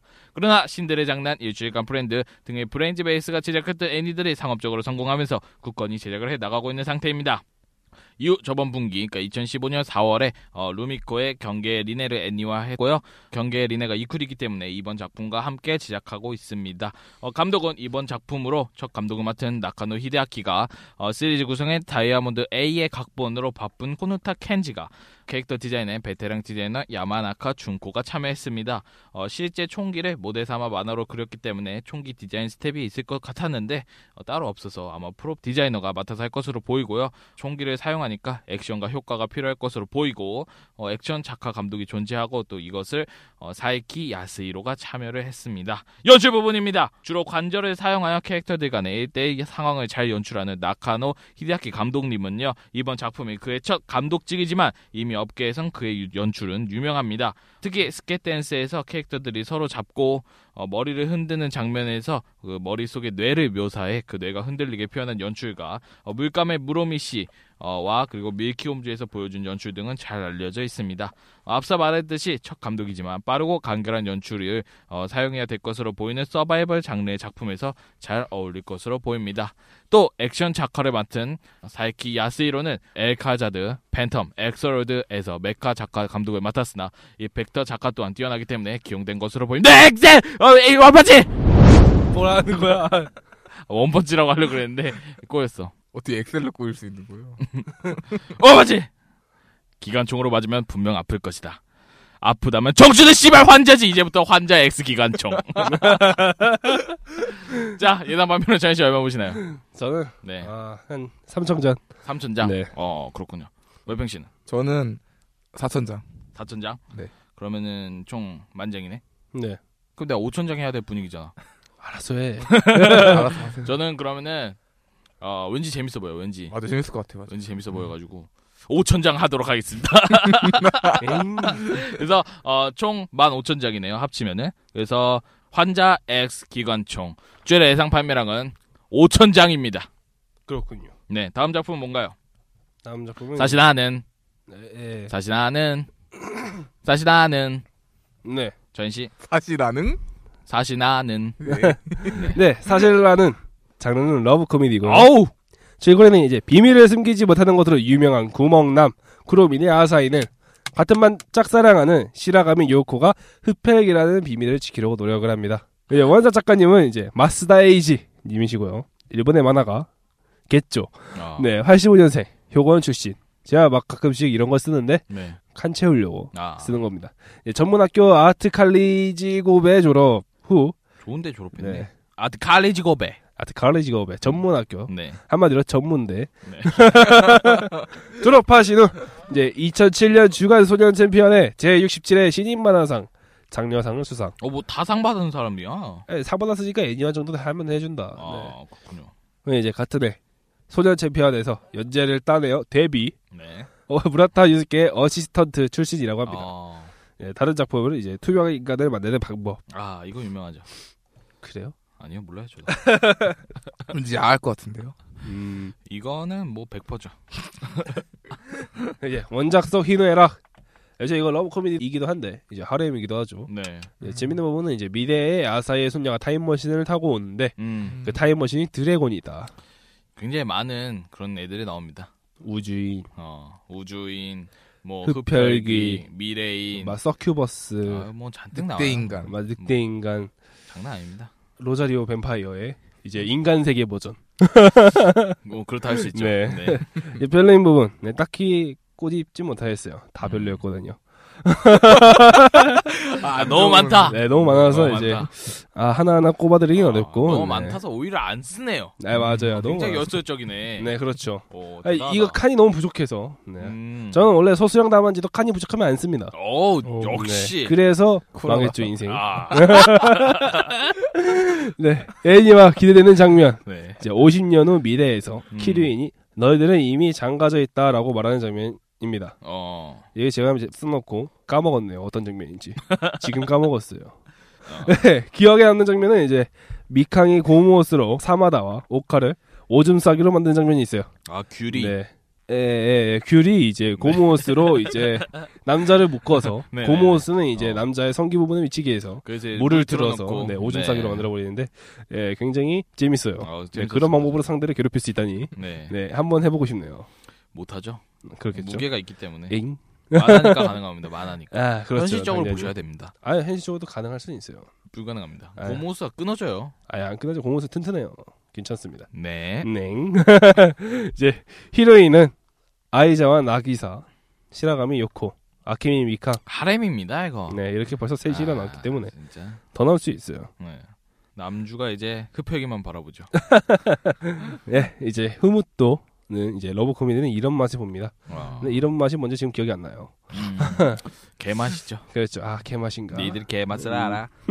이제 볼만하냐는 이제 신선함. 네. 학교에서 이중적임을 숨기는 장난은 굉장히 많아요. 너무 많아. 트러블, 로자리오와 뱀파이어 등 굉장히 많아요. 별 3개, 또 아까운데 3개 주겠습니다. 네. 작가는 이제 캐릭터들이 가끔씩 이상하게 생긴 게 보여요. 막 눈이 좀 이상해진다거나. 흡혈기부터 거지가 생겼어. 네, 맞아. 흡혈이 좀 이상하게 생겼어요. 여자주인공. 근데 이쁘다고 졸졸 쫓아다니는 남주를 이해할 수 없어요. 그러니까 이제 현실과 부합된 내용. 그러니까요. 별 2개. 이제 작가의 사상이 들어간다고 할 수 있습니다.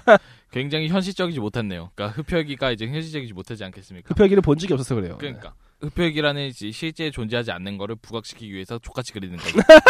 그걸 보고 남주가 이쁘다고 따라가는 건 굉장히 이건 현실적인 내용과 그렇죠. 이 만화는 픽션입니다라는 말을 굳이 앞에 쓰지 않고 보여주는 거라고 할 수 있습니다. 그런 의미에 담겨있으면 작가를 별 4개 주도록 하겠습니다. 아니 작가님이 못생긴 사람을 좋아한다는 신조가 있을 수도 있잖아요. 그럴 수는 없다고 봅니다. 저는. 남자니까. 네. 인간은 그럴 수 없습니다. 절대. 네, 남자니까 그럴 수 있겠네요. 네. 애니면 가능하네요. 재미는 러브 코미디인데 러브 20%, 코미디 80%. 코미디의 비중이 굉장히 높아요. 제가 이 말을 위키에서 봤습니다. 네, 그대로 따왔습니다. 당연하죠. 네. 위키님께서 그렇게 말씀하시면 이 퍼센테이지조차 전 주관적으로 결정할 수 없어요. 위키님께서 그렇게 말씀하셨기 때문에. 그래서 재미 20%, 코미디 80%. 이 말 그대로 있었어요. 네, 그대로 재미 가져왔습니다. 20%, 코미디 80%. 네, 그대로 가져왔습니다. 네. 네, 별 4개 재미. 네, 별 4개 주겠습니다. 인기도는 이제 뭐 아는 사람은 알고 모르는 사람은 모르겠죠. 네. 대단하네요. 별 2개. 대단하네요. 딱 그 정도. 이거 모든 작품에 속하는 거 아닙니까? 아니, 이거는 중요한 게 이제 이 정도는 아는 사람은 이제 평소에 만화책을 즐겨 읽는데 그런 사람 있지 않습니까? 뭐 조또라떼처럼 그 서점에 가서 신간이네 하면서 사고 막 이런 사람들은 사실 나는 알 수 있어요. 그런데 이제 그냥 평범한 애니 덕들은 모르죠. 근데 이제 요즘 애니 중에 가장 DVD가 잘 나갔던 러브라이브를 예를 들면은 보통 사람들은 러브라이브 모릅니다. 그렇죠. 근데 애니 아는 사람들은 조금만 알아도 대부분 알 테죠, 러브라이브. 네, 그렇죠. 그것도 이제 아는 사람들 알고 모르는 사람들 네, 모른다. 그렇죠. 아는 사람 알고 모르는 사람 모든 몰라요. 작품에 속하는 거 아닙니까? 아, 물론 그렇게 할 수 있는데 네. 이거는 제가 좀 이제 비장의 한 수로. 네. 러브라이브는 좀 많이 할 수도 있어요. 니코 때문에. 아, 그렇네요. 그럴 수 있네. 그래도 그리고 지하철에 절도 했잖아요, 누가. 그래도 봐봐 생각해봐. 그러니까 그거를 아는 사람들은 알고 모르는 사람들은 봐봐, 모른다. 봐봐. 서울 역삼동에 큰 저택에 살고 있는 20대 중년 부부가 애를 낳았어. 그 애는 러브라이브를 몰라. 알지도 모르겠어. 제가 말하는 이 사람의 기준은 네. 이제 모든 사람이 아니라 덕들 중에서 덕들 중에서 네. 덕이라는 한정이 있습니다. 그래도 이제 이 단어는 언제 어디서 쓸 수 있기 때문에 제가 굉장히 좋아하는 말입니다. 그렇죠. 내 센스에 감탄했어. 오케이, 내가 알겠어. 그냥 방금 태어난 애는 러브라이브 모르는데 이렇게 하면 안 터질 걸 알고 있기 때문에 굉장히 구체적이게. 그렇스. 저 잘했어.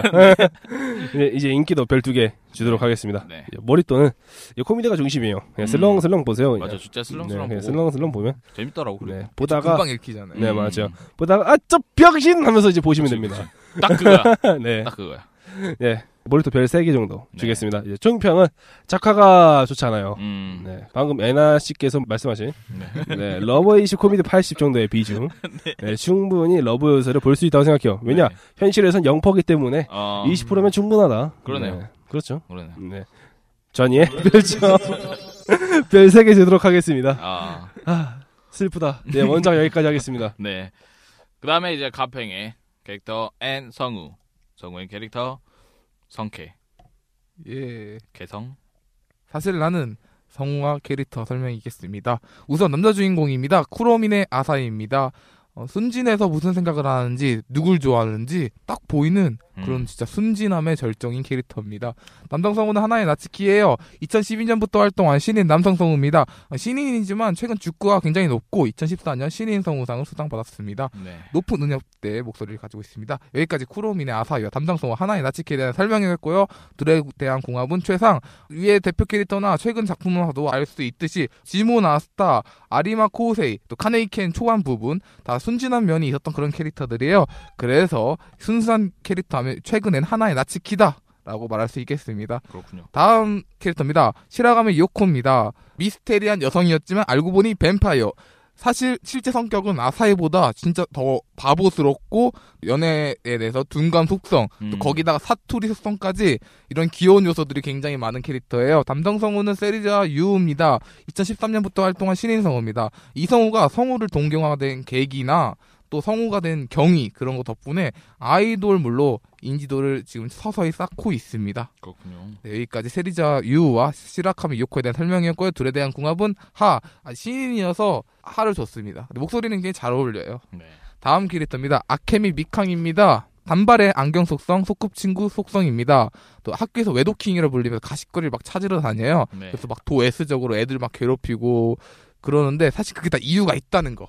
그 이유가 뭔가 애니메이션을 통해 확인하시면 좋을 것 같습니다. 네, 사실 이 미캉이라는 캐릭터가 순수하고 또 사랑에 있어서 진취적인 그런 제일 진취적인 그런 캐릭터입니다. 네.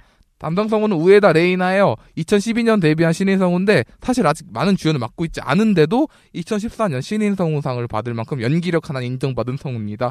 아케미 미칸과 담당 성우 우에다 레이나에 대한 설명은 여기까지고요. 둘에 대한 궁합은 상. 방금 말씀드렸듯이 연기 면에서 인정받았는데 아직 주연 캐릭터들이 별로 없어요. 근데 드디어 점점 여러 가지 일이 들어오고 있는 그런 성우이기 때문에 상으로 하도록 하겠습니다. 다음 캐릭터입니다. 아이자 나기사란 캐릭터예요.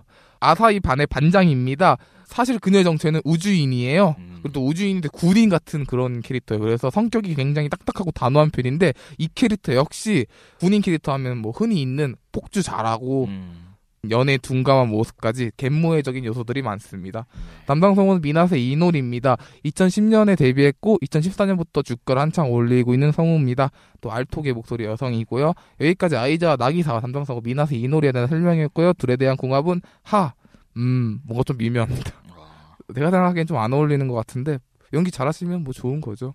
다음 캐릭터입니다. 시시도 시오란 캐릭터인데요. 이 캐릭터는 늑대 인간이에요. 성격은 능글맞고도 변태스러워서 아세이에게 끊임없이 육탄공세라는 그런 캐릭터입니다. 담당 성우는 우치다 아예요. 2008년부터 활동한 여성 성우거든요. 러브라이브 미나미 코토리로 유명한 성우입니다. 원래 밝은 캐릭터가 전문이고 목소리 자체도 소프라노에게 약간 우치다 아야만의 특유의 비음 같은 게 있어요. 그런 목소리를 갖고 있는데 그 외에도 여러 가지 연기 잘하시고 변조폭도 큰 성우입니다. 둘에 대한 공합은 하. 근데 어떨지 약간 상상은 좀 안 갑니다. 약간 대표적인 목소리도 소프라노계 콧소리 높고 약간 천연 그런 캐릭터를 좀 잘할 것 같은데 이런 캐릭터를 맡으면 어떨지 한번 저도 지켜보도록 하겠습니다. 그렇군요. 그 다음 캐릭터들인데 그 다음 캐릭터 아사히 친구들인데 이 캐스팅 항목에 그놈들이라고 써져 있어요. 그래서 적절하게 잘 넣네. 3명 있거든요. 한 명씩 가도록 하겠습니다. 그렇군요. 일단 그놈 1. 아사히 친구 중 하나입니다. 기본적으로 능글맞고 장난스럽지만 가장 아사히를 위하는 모습을 보여주는 친구 그놈 1입니다. 이름은 오카다예요. 그 오카다의 담당 성우 하라카 다이스케거든요. 1998년부터 활동한 베테랑 성우입니다. 약간 튀는 음색의 소유자고 연기 또한 변태나 얀데레 같은 거 다 잘 소화해주는 베테랑 성우입니다. 여기까지 오카다와 담당 성우 하라카 다이스케에 대한 설명이었고 둘에 대한 궁합은 상. 잘 어울리는 것 같아요. 이런 캐릭터. 그 다음 그놈 2입니다. 아사히나 친구 중 하나인데 변태 캐릭터예요. 그리고 또 엄청 미캉한테 당하는 그런 캐릭터입니다. 담당 성우는 시모노 히로입니다. 2002년부터 활동한 남성 성우인데 얄쌍한 목소리를 가져서 바보 캐릭터 같은 걸 잘 소화해주는 성우입니다. 여기까지 시마다와 담당 성우 시모노 히로에 대한 설명이었고요. 둘에 대한 궁합은 상. 역시 시모노 히로 하면 바보 연기엔 딱이기 때문에 좋은 조합이라 생각하지만 제가 생각하는 건 조금 달랐기 때문에 최상은 아니고 상 하도록 하겠습니다. 그렇군요. 여기까지 그놈2 시마다에 대한 설명이었고요. 그 다음 그놈3입니다. 이름은 사쿠라다예요. 이 사쿠라다는 캐릭터는 넉살 좋고 수염도 이렇게 있어요. 아저씨같이 생겼는데 그럼 아저씨가 은근한 예리한 면도 있습니다. 담당 성우는 하타노 와타루예요. 하타노 와타루는 2001년부터 활동한 성우인데 중저음의 중후한 목소리를 가져서 둔감한 남성력을 잘 소화해내는 성우입니다. 여기까지 사쿠라다와 담당 성우 하타노 와타루에 대한 설명이었고요. 둘에 대한 궁합은 최상. 이 캐릭터가 정말 아저씨같이 생겼더라고요. 약간 중후하게 생겨서 그래서 굉장히 잘 어울리는 것 같습니다. 여기까지 사실 나는 성캐, 캐성, 성우와 캐릭터에 대한 설명이었고요. 사실 나는 올인원 커맨! 주연 캐릭터에는 최근 이름값 좀 된다는 성우들을 많이 또 조연 캐릭터에는 최근에 활동이 많은 베테랑 성우들을 대거 배치하면서 무난한 행보를 보여줬다 생각합니다. 그렇군요. 여기까지 캐릭터 성우진의 설명이었습니다. 네, 잘 들었고요. 다시 나는 백종훈. 분명 서스럼 없이 그냥. 다시 나는 종훈백.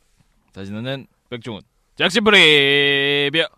다시 나는 이라는 제목에 알맞게 인간이 아닌 것들 흡혈균년, 우주인년, 악마년, 미래인년 다 여자입니다. 놈이라 할 수 없어요. 여자니까. 제목에 알맞게 인간이 아닌 것들이 구락가다가 남자한테 들키는 내용인 이 작품은 톰스 엔터테인먼트가 제작하고 야마모토 야스이카가 감독을 야마시타 케니치가 각본을 맡았습니다. 애니 제작사의 명가 톰스 엔터테인먼트는 에이스는 노래라, 명탐정 코난, 디그레이맨, 겁쟁이 페달 등 굵직굵직한 작품을 많이 만든 제작사입니다. 그러나 2015년 1분기에 제작한 오늘부터 승염 2기가 1기의 상업성을 이어가지 못하고 1200장 정도의 판매량을 올리며 부진한 상태입니다. 1기는 6249장 팔았는데 굉장히 망했죠. 재미있었는데. 그러게요. 자, TVA 쪽에서는 그렇지만 금년도 주력으로 보이던 극장판 애니메이션들 겁쟁이 배달 극장판과 명탐정 코난 극장판 어파의 해바라기가 성공을 거두고 있어 이젠 이번 작품에 집중할 것으로 보입니다. 겁쟁이 배달 극장판 얘기하면은 이게 6월 12일날 개봉됐는데 상영관이 20개밖에 안 되지만 6월 2주차 박스오피스 14위를 기록했습니다. 참고로 1위는 러브라이브 더 스쿨 아이돌. 엄청난다고 합니다. 그렇군요. 이 영화를 보기 위해 1박 2일 텐트를 쳐서 잤다고 그런 말도 있을 정도로 굉장히 줄이 존나 길고 미쳤습니다. 저희 나라에는 8월 달에 개봉한다 해요. 자, 이제 멀팽 씨의 홍보가 텐트. 있었습니다. 네. 텐트 준비해 주시고요. 텐트는 사람에 다 있죠, 남자 하면. 네. 예. 백텐트. 자, 이게 준비하시고요. 자, 이게 어느 정도냐면은 이제 도라에몽, 짱구, 코난과 같은 대중 애니 극장판을 상회하는 기록을 세울 수 있을까 없을까 이 정도로 대단한 수준이라고 합니다. 자, 명탐정 코난 극장판은요 4월 18일날 개봉했는데 이 명탐정 코난 극장판이 지금 계속 최고 매출을 찍고 있었는데 이게 또 돌파했어요. 그래서 시리즈 중 최고 매출을 기록하면서 빨리 보고 싶습니다. 자, 사실 나는과 비슷한 장르의 애니메이션 코미디 학원을 제작한 건 톰스 엔터테인먼트가 나와라 코쿠리상이 아마 가장 비슷할 것으로 보이고요. 그리고 오늘부터 식령님 정도도 꼽을 수 있겠네요. 톰스 엔터테인먼트는 뭐 항상 잘 만들 것으로 보입니다. 감독은 전장의 발큐리아와 이 세상에서 문제아들이 온다는데요. 감독을 맡았던 야마모토 야스타카가 참여했습니다. 아마 그가 감독한 침략 오징어 소녀처럼 연출할 것으로 보입니다. 각본엔 야마시타 케이치님이 참여했습니다. 혈액형군과 모두 모여라 팔컴하면 SC 그리고 히데의 병마네니 이시다라 아사쿠라의 각본가입니다. 이 전씨가 굉장히 좋아할 만한 애니메이션인 것 같아요. 어떤 거요? 이시다라 아사쿠라. 무슨 내용인데요? 이제 이 한 3분짜리의 쇼트 애니메이션인데 뭐라고 말할 수가 없어요. 워낙 병맛 똥쓰레기 애니라. 그렇군요. 네. 이거 정말 재밌거든요. 그래서 안 보신 분들은 보시면 좋을 것 같아요. 보신 분들은 웬만하면 보지 말고 안 보신 분들도 웬만하면 보지 말아요. 어쨌든 재밌는 애니입니다. 자, 모두 쇼트 애니메이션이라 30분 형식의 TV 애니메이션을 어떻게 소화할지 궁금합니다. 별로 쓸 내용이 없어서 더 이상 안 썼어요. 오지! 잘 들으셔야 됩니다. 사실 나는을 거꾸로 하면 어떻게 되냐면은 는나 실사가 됩니다. 근데 이제 우리나라에서는 는나 실사만 하면 안 돼요. 두음 법칙에 따라서. 그래서 나 실사 이렇게 됩니다. 나 실사면 이거는 사실 애니메이션이 아닙니다. 이거는 사실 영화야. 실사입니다. 그렇구나. 자, 이게 원펀치입니다. 아이리멤버에서 못한다고 여기서 하네요. 그러니까요. 자, 전시 예상 판매로 얼마를 보시고 계십니까? 이런 게 또 의외로 잘 팔려요. 또 왜 잘 팔려? 6,000장 하도록 하겠습니다. 6,000장. 네. 전 4,000장 정도를 봤기 때문에 합치면 10,000장이 되겠군요. 멀팽 씨는 얼마 보십니까? 네, 제가 생각하기에도 이런 게 잘 팔려요. 그리고 잔 씨가 욕했던 작화가 싹 바뀌었잖아요. 바뀌어야죠. 그렇죠. 안 바뀌면 그리고 근데 별로던데. 네, 그건 그래요. 그리고 색깔이 너무 별로야, 색깔들이. 저 애초에 흡혈귀의 머리 색깔이 초록색이고 뭐 깜짝 놀랐어요. 그러니까 흡혈귀인가 봐. 저 노란색인 줄 알았는데 만화 시금치야. 보는 내내도 전 노란색으로 생각하고 있었는데 이 실제 현실에서도 초록색 머리는 많이 안 하지 않습니까? 있어요? 있긴 하지. 나무 길거리에 많이 안 하고 그리고 특히 이제 아이돌 같은 경우는 머리 염색을 굉장히 많이 하는데 초록색은 본 적이 없습니다, 거의. 피콜로 되잖아요. 그러니까 초록색 머리 한 사람 보면은 뭐다? 피해라. 흡혈이니까. 자, 개소리 해봤고요. 그래서 얼마 보십니까? 5,000장 하도록 하겠습니다. 5,000장. 그러면 합쳐서 총 5,000장. 15,000장이네요. 네. 그럼 이제 어떤 애니죠? 사실 나는 백종원이 아니라 나 실사. 나 실사. 나 쉬싸. 오줌 싸는 애니메이션. 산으로 가는 애니. 오줌 싸는 애니메이션. 사실 나는은 제 예상 판매량 5,000장을 기록했습니다. 자, 그 다음 작품 어떤 작품입니까? 가디터입니다. 야, 가디터! 자! 잔이 씨가 눈을 비비고 있는 사이, 가디터를 시작하도록 하겠습니다. 가디터. 네, 가디터 그러면 시작해보도록 하겠습니다. 네. 가디터. 장르는 이제 헌팅 액션 게임이고요. 네. 이제 줄거리는 2050년대 갑자기 나타난 미지의 생명체에 의해 지구의 모든 생명체는 먹잇감이 되고 그 생명체를 파괴하기 위해 생체 변기를 개발해 조종하는 특수부대를 편성시켜 대전쟁이 시작된다. 입니다. 그렇군요. 원작 제작사, 게임 제작사는 어디냐 하면은 이 줄거리는 굉장히 좀 뻔하네. 네, 뻔하죠. 다이는 다 그러죠. 네. 반다이 남코 게임스고요.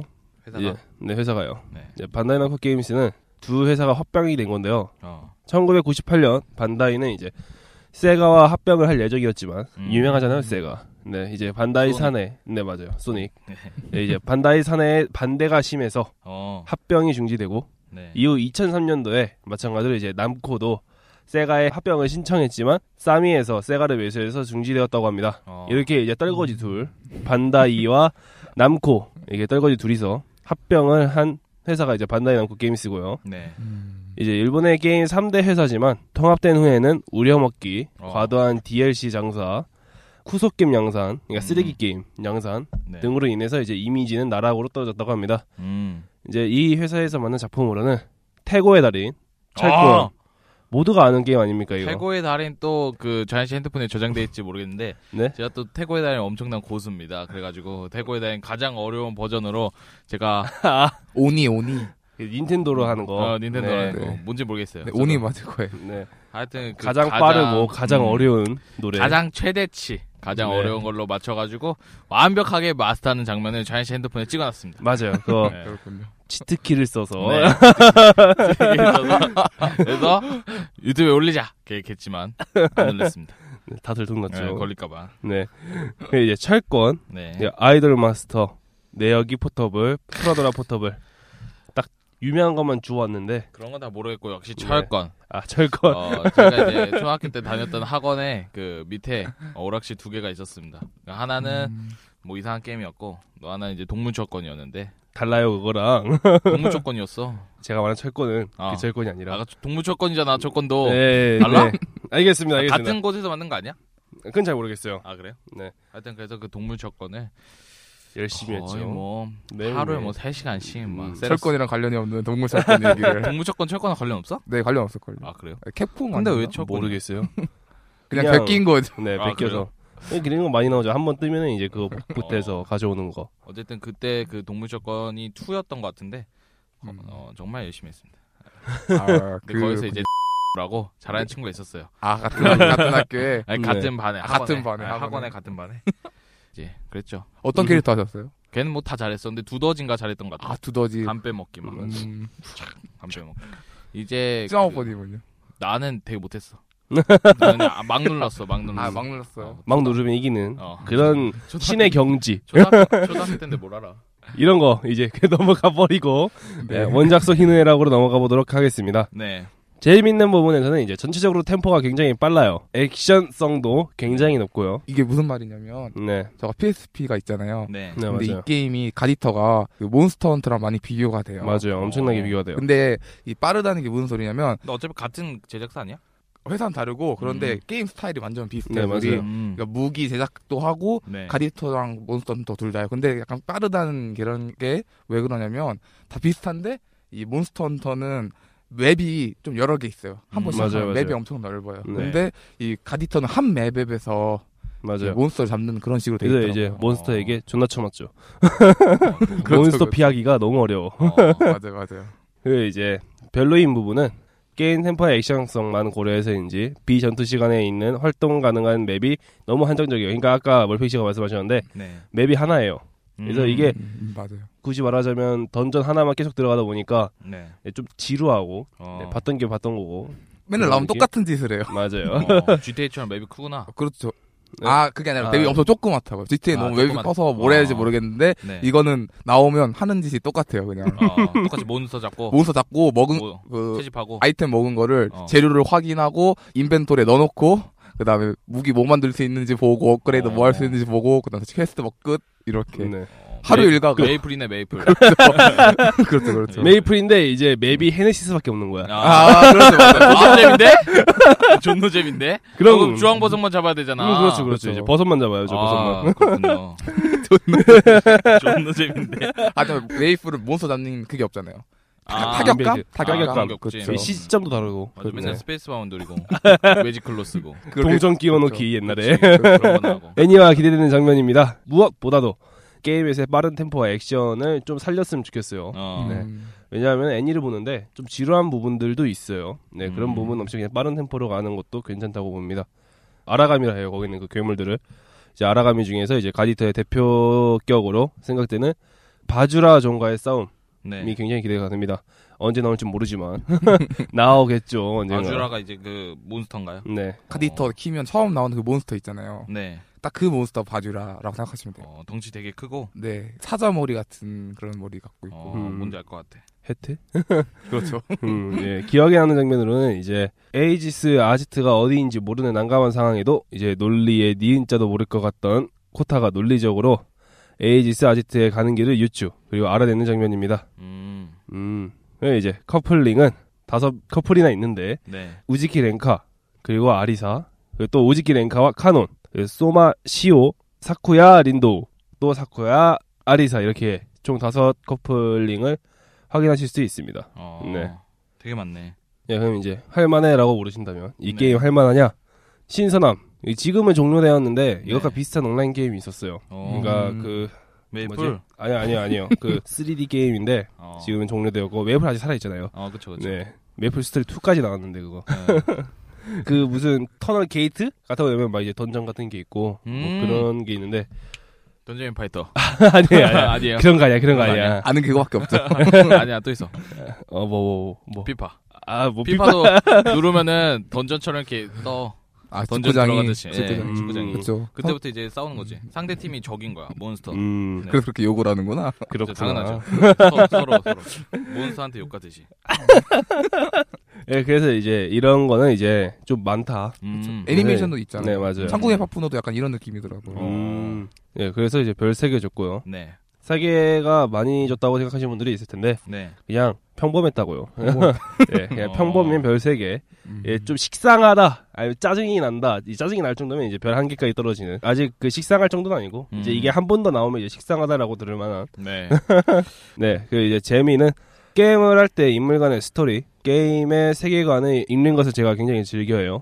또 이제 소설도 많이 읽으시잖아요. 네, 맞아요. 그래서 제가 그 리그 오브 레전드라는 게임을 할 때도 네. 그 캐릭터 하나하나 배경이 있고 스토리가 있어요. 네, 그런 거 읽는 거 굉장히 좋아하고. 네, 그러기 때문에 자기 이제 롤팬이란 거를 얘기하고 굳이 그것까지는 네, 롤 접었습니다. 근데 이제 저희가 이제 음료수를 항상 사는데 거기 이제 롤 이벤트를 하는 환타를 샀어요. 자연 씨가 꼭 이걸 사야 된다. 아니 2+1이어서 샀잖아요. 뭘 그래. 롤 때문에 사는 겁니다. 자연 씨. 요즘 히오스 하고 있으니까 네, 롤 접었습니다. 그렇죠. 그것도 비슷한 게임 아닙니까? 네, iOS 비슷한 게임? 게임입니다. 네. 그렇죠. 왜 계속 딴 데로 쓰는지 모르겠지만 네. 아무튼 굉장히 만족한다는 거. 네, 그리고 이제 별 4개 주겠습니다. 재미에 있어서. 이제 인기도는 가디터를 접해본 사람이 굉장히 많아요. 이번 애니와 발표로도 이제 굉장히 떴기 때문에 충분히 가디터라는 게임을 PSP를 가지고 있는 사람이라면 거의 아마 한 번씩 들어봤을 거고 플레이하는 사람도 굉장히 많을 거예요. 그렇군요. 네, 왜냐면 리뷰가 너무 많더라고요. 네, 별 5개 주도록 하겠습니다. 인기도 별 5개. 네, 인기도 굉장히 많은 것 같아요. 네. 그리고 왜냐면 가디터에 대해서 사람들이 막 리뷰에서도 굉장히 싸울 것도 봤기 때문에 네. 서로 싸우는구만. 네, 맞아요. 이제 몰입도 적인 부분에서는 빠른 템포와 좋은 액션성. 네, 이걸로 한번 이제 집중력을 놓치면 뒤져요. 네, 게임에서 몬스터가 좀 세기 때문에 네. 네, 별 4개 주도록 하겠습니다. 네. 네, 총평을 하자면 제가 눈에 계속 이 가디터를 처음부터 끝까지 말하지만 네. 빠른 템포를 굉장히 제가 칭찬을 얼마나 빠르게 했어요. 뭐 소닉 수준이야? 네, 굉장히 빠릅니다. 소닉 잽도 안 돼요. 존나 빠르나 네. 봐. 매회 처음부터 끝까지 1초면 갑니다. 굉장히 빠르네. 네, 굉장히 빠릅니다. 네. 순보스나 봐. 예, 아무튼 제가 굉장히 칭찬했잖아요. 네. 하여튼 이제 빠르기만 한 건 또 아니라는 거. 네, 그 느리구나. 네, 그 외적인 부분에서 굉장히 잘 만들었어요. 네. 애초에 네, 뭘 느려요? 빠른 거 아니면 느린 거야? 네, 빠른 거 아니면 느린 거야? 난 2가지야. 원래 인생은 2가지야. 너무하네. 존망, 흥망 이렇게 2가지 인생. 다 모든 건 2가지야. 그렇죠. 두 가지죠. 어중간 하면 안 돼요. 어중간 없어. 네. 필요 없어. 어중간 제일 안 좋죠. 다른 부분에서 잘 만들었다는 점. 이제 보통 이런 게임 점프를 지원 안 하는 게임이 많은데, 네, 이건 점프가 되고, 제가 아까 말씀드렸다시피 줄거리도 있고, 이제 몬스터 하나를 찝을 수 있다는 점. 그래도 잔이 별점 얼마입니까? 네, 잔이 별점. 네, 이거 괜히 물어봤다고 제가 이거 말 안 하면은 또 혼나기 때문에, 4개 반 주겠습니다. 4개 반. 네, 4.5. 제일 높은 점수를 주신 것 같은데, 지금 오늘 이번 오덕수첩 중에. 뭐 즐겁게 즐겼기 때문에 충분히 줄만하다고 생각했습니다.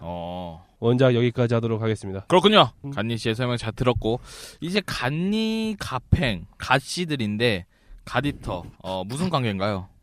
네, 그렇고 이제 가팽 씨의 소식을 듣도록 하겠습니다. 뭔 소식을 들어? 설명을 듣도록 하겠습니다. 네, 이제 최근 근황은요. 네. 가디터 캐릭터 성우진의 설명이 있겠습니다. 네. 우선 우즈키 렌카예요. 설명해 드리기 전에 이 캐릭터가 오리지널 캐릭터예요. 그래서 저가 이 게임 플레이를 하면서 게임에서 나오는 모습을 서술해 봤습니다. 그러면 틀릴 수 있다는 점을 양해 바랍니다. 네, 최초로 신형 가디터를 사용하기 때문에 이런저런 일이 일어납니다. 손을 잡으면, 팔찌를 잡으면 이 사람의 과거를 볼 수 있고 막 그런 게 있거든요. 좋겠다. 네, 그래서 가디터가 애니메이션 화가 어디까지 되는지 모르겠지만 그것 때문에 사건을 해결하는 부분도 있습니다. 그렇군요. 네, 어쨌든 성숙해 가는 성장형 주인공이에요. 평소에는 주위에 잘 휩쓸리고 얼빵한 모습을 가지고 있습니다. 근데 이런 모습 아니면 오리지널 캐릭터니까 진격의 거인 엘렌 에거처럼 의욕만 앞서는 캐릭터 둘 중 하나의 모습이 될 것 같습니다. 그러니까 얼빵한 캐릭터 아니면 의욕만 앞서는 그런 캐릭터. 네. 담당 성우는 키지마 류이치예요. 2010년에 데뷔한 성우입니다. 데뷔 이후 헨타이 애니메이션으로만 주연으로 출연한 경력이 있고 메이저에선 단역만으로 출연했습니다. 이번 가디터가 첫 주연이거든요. 근데 좀 재미있는 그런 경력인 게 2010년에 데뷔해서 엑스트라랑 단역만 막 하다가 2014년에 헨타이 애니메이션에서 주연을 하고 2015년에는 가디터라는 거대한 애니메이션에 주연을 맡게 됐습니다. 그렇군요. 여기까지 우즈키 렌카와 담당 성우 키지마 류이치에 대한 설명이었고요. 둘에 대한 궁합은 중. 신인도 아니니까 첫 주연작이니까 열연을 펼치지 않을까 생각해봅니다. 목소리는 잘 어울리는 성우예요. 다음 캐릭터입니다. 아마미야 란도란 캐릭터예요. 털털하고 가벼운 성격의 남자이지만 모두의 존경을 받는 대인배 리더였습니다. 애니메이션 스토리에 있어서는 중요한 단서를 주는 인물이에요. 그리고 또 이 캐릭터도 반전적인 요소도 있거든요. 그런 것도 기대해 보시면 좋을 것 같습니다. 그렇군요. 네, 담당 성우는 히라타 히로아키예요. 1995년부터 활동하기 시작한 베테랑 성우인데 원피스 상대 역으로 유명한 성우고 또 원피스 상대와 같은 능글맞은 캐릭터를 잘 소화해내는 성우입니다. 여기까지 아마미야 란도와 담당 성우 히라타 히로아키에 대한 설명했고요. 둘에 대한 궁합은 최상. 정말 잘 어울리는 것 같습니다. 그렇군요. 딱 이런 캐릭터니까 털털하고 능글맞은데 리더격의 그런 캐릭터예요. 다음 캐릭터입니다. 토마 시크달이라는 캐릭터예요. 말수도 적고 사람들과 잘 어울리지 않는 독고다이 캐릭터지만 마음씨는 내면 따뜻한 츤데레 캐릭터입니다. 근데 이 캐릭터에서 주목할 점은 출생이 정말 특이하거든요. 그런 출생이 정말 재미있습니다. 그래서 애니메이션을 통해 확인하시면 좋을 것 같아요. 그렇군요. 네, 담당 성우는 나카이 카지아예요. 1995년부터 활동한 베테랑 성우인데 거친 목소리를 가지고 있어 그런 시크한 캐릭터를 주로 맡는 성우입니다. 네. 소마 시크잘과 담당 성우 나카이 카지아에 대한 설명 여기까지고 둘에 대한 궁합은 최상. 츤데레 남성 자주 하니까 잘 어울릴 것 같습니다. 그렇군요. 다음 캐릭터입니다. 타치바나 사쿠야한 캐릭터예요. 상냥한 누님이자 게임 내에서 최고의 서포터입니다. 아주 이 캐릭터 때문에 게임을 편하게 했어요. 그렇군요. 그리고 아마미야 린도를 정말 좋아하고 있습니다. 아마미야 린도에 대한 그녀의 사랑 애니메이션을 통해 확인하면 좋을 것 같고요. 담당 성우는 오하라 사야카예요. 1998년부터 활동한 베테랑 여성 성우고 소프라노계 높은 목소리를 가지고 있습니다. 연기는 주로 보호자나 악역 연기를 잘 소화해내는 성우입니다. 보호자와 악역. 극과 극이죠. 극과 극이네요, 상당히. 네. 이런 게 바로 연기파 성우인 거죠. 그러네요. 네, 타치바나 사쿠야 담당 성우 오하라 사야카에 대한 설명 여기까지고 둘에 대한 궁합은 최상. 보호자스러운 상냥한 성격의 누님 캐릭터는 역시 오하라 사야카가 아닌가라는 생각에 최상으로 하도록 하겠습니다. 그렇군요. 그 다음 캐릭터입니다. 후지키 코타란 캐릭터예요. 낙천적인 캐릭터고 근데 너무 낙천적인 게 좀 심해요. 그래서 막 맨날 여자한테 찝쩍거리고 막 개들이 엄청 치는 그런 다 개들이 담당인데 그래서 막 다음번에 나올 아리사라는 캐릭터한테 경박한 바보라고 맨날 까이고 무시당합니다. 담당 성우 사카구치 다이스케입니다. 1992년부터 활동해서 데뷔한 지 20년이 넘는 중년 베테랑 성우예요. 치콤이나 복귀 캐릭터를 잘 소화해내는 성우입니다. 여기까지 후지키 코타와 담당 성우 사카구치 다이스케에 대한 설명이었고요. 둘에 대한 궁합은 최상. 사카구치 다이스케가 이런 개들이 담당 굉장히 잘하거든요. 그래서 최상으로 하도록 하겠습니다. 치콤이나 복귀를 둘 다 잘하니까 딱 맞는 거죠. 그 다음 캐릭터입니다. 아리사 이리니티아 아미에라라는 캐릭터입니다. 주인공과 같은 신형 가디터의 사용자예요.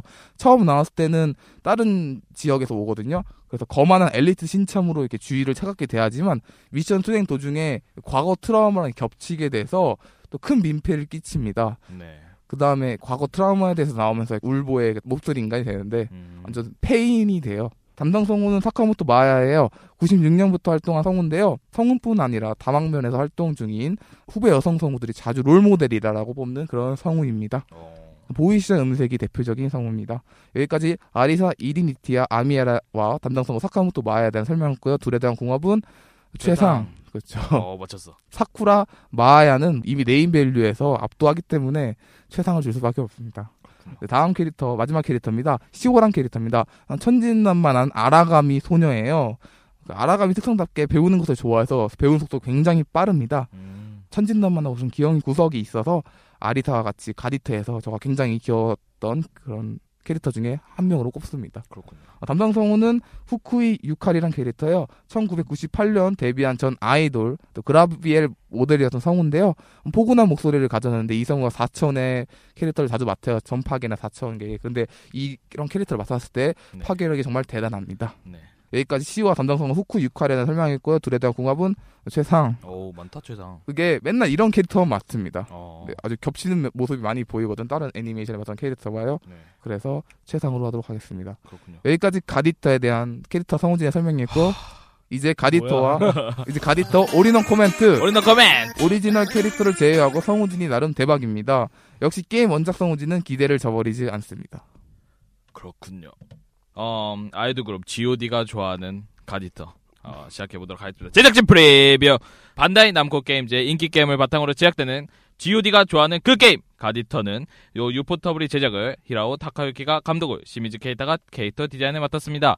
제작을 맡은 유포터블은 TVA 제작사 현존 최고의 영상미와 연출의 대가라고 평가할 수 있겠는데요. 작화, 원화, 동화, 배경작화 등 모든 작업을 외주 없이 다 제작하며 한 작품을 끝내고 다른 작품에 들어갈 때 팀을 바꾸기보다는 일정하게 유지시키기로 유명합니다. 그래서 한 작품 한 작품에 장인정신이 들어가 퀄리티가 굉장히 높은 것이 특징입니다. 설립 초창기엔 코요테 레그타임 쇼, 학원, 유토피아, 마나미, 스트레이트와 같은 오리지널 애니메이션을 제작하였으나 상업적으로 안 된 것은 물론 주목도 거의 받지 못했습니다. 이렇듯 독자적인 특징이 없던 제작사였으나 후에 타임문 프로젝트를 시작하고 큰 반향을 일으킵니다.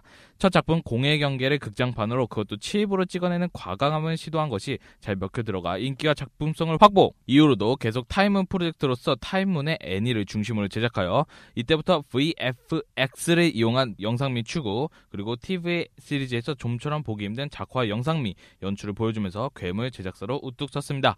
대표작으로는 공의 경계 시리즈, 페이트 제로, 페스나 등이 있다고 볼 수 있네요. 이번 작품은 페스나 UBW TV판 이후 방송되는 작품으로 페스나가 타임문에서 제작되었던 게임 원작이라면 가디터는 반다이 남코 게임즈에서 제작되었던 게임 원작 작품입니다. 워낙 이탈리아 장인처럼 한땀 작품을 만든 제작사라 딱히 할 말은 없을 것 같습니다. 감독은 유포터블 소속으로 주로 극장판의 감독을 맡았던 히라오 타카유키님이 맡으셨는데요. TVA 시리즈의 감독이 처음이라는 점은 아쉬운 부분입니다만 그리 신경 쓸 필요는 없어 보입니다. CG 디렉터는 페스나 UBW에서 촬영 감독을 맡았던 시미즈 케이타님이 참여했습니다. 연출 부분입니다. 유포터블이 워낙 독보적인 연출 감각을 보유하고 있어 전체적인 유포터블의 연출을 표현한다면 게임 CG를 방불케 하는 3D 모델링에 선화를 한번 다시 빗대어 그려내어 보정을 함으로써 배경과 캐릭터 간의 이질감을 거의 느낄 수 없는 작화와 특유의 빛, 이제 조명을 활용하고 그리고 한 씬 한 씬마다 여러 구도에서 보여주는 것이 특징이라고 할 수 있습니다. 이번 작품의 감독을 맡은 히라오 타카유키는 주로 극장판과 오브에 참여한 감독인데요. 감독으로서 참여한 작품은 공의 경계 5장, 공포의 물고기, 꼬마마녀 요로와 네네가 있습니다. 공의 경계 5장에서는 공의 경계 시리즈 중에 가장 화려하고 강렬한 액션과 연출을 표현했고요. 공포의 물고기에선 이토준지 특유의 공포감과 인간의 극한 감정을 간결한 연출로 그려냈습니다. 꼬마마녀 요로와 네네는 아이용이지만 특유의 액션 묘사를 보여주면서 호평을 받았고요. 이처럼 액션 연출이 뛰어난 감독님이라 이번 작품과 굉장히 잘 어울린다고 볼 수 있습니다. 또 이제 이분이 이제 2010년 가디터 애니메이션의 PB도 만들었기 때문에 또 유튜브에서 참고를 할 수 있을 것 같습니다. 시나리오 부분입니다. 다른 하이스피드 헌팅 장르의 게임과 달리 뚜렷한 세계관과 그 안의 캐릭터들 간의 대화, 중간중간에 데모씬 등 스토리적인 면을 가지고 있는 작품인 만큼 애니메이션을 만드는데 어려움이 없어 보이고요. 특별한 각본가를 두지 않고 게임 각본가를 그대로 기용하면서 기대감을 더욱 높였습니다. 원작을 상당히 중요시 여기고 또 정확하게 표현하려고 하는 유포터블이기 때문에 가디터 버스터까지는 가지 않고 가디터 정도에서 원작을 마무리할 것으로 보입니다. 와버지! 가디터! 즉 이제 가디터를 해석해보면 뭡니까? 신을 먹는 사람입니다. 그렇죠. 그렇죠. 근데 이제 내가 아는 신이라고 하면은 뭐가 있을 것 같나요? 간니, 갓팽. 뭐 또 그런 멋있는 신들도 있지만 제가 아는 신은 이제 헤라, 저 아프로디테, 또 비너스. 왜 여신만 말합니까? 미네르바 이런 신들이 있습니다. 네. 이런 신들을 먹는다. 참으로 좋은 애니메이션이 되지 않을까 평가를 해보겠습니다. 자! 저희씨 예상 판매량 얼마 정도 보시나요? 애초에 작화가 작화다 보니까 네.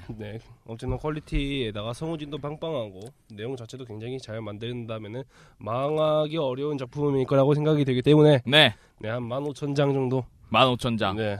그렇군요. 멀팽씨 얼마 보시나요? 전 저거 볼 거기 때문에 4만 장 하도록 하겠습니다. 4만 장. 네. 저는 2만 장을 제출했거든요. 그래서 총 하면은 75,000장. 75,000장. 네, 75,000장이니까 우리 수학과 찬씨 27,000장.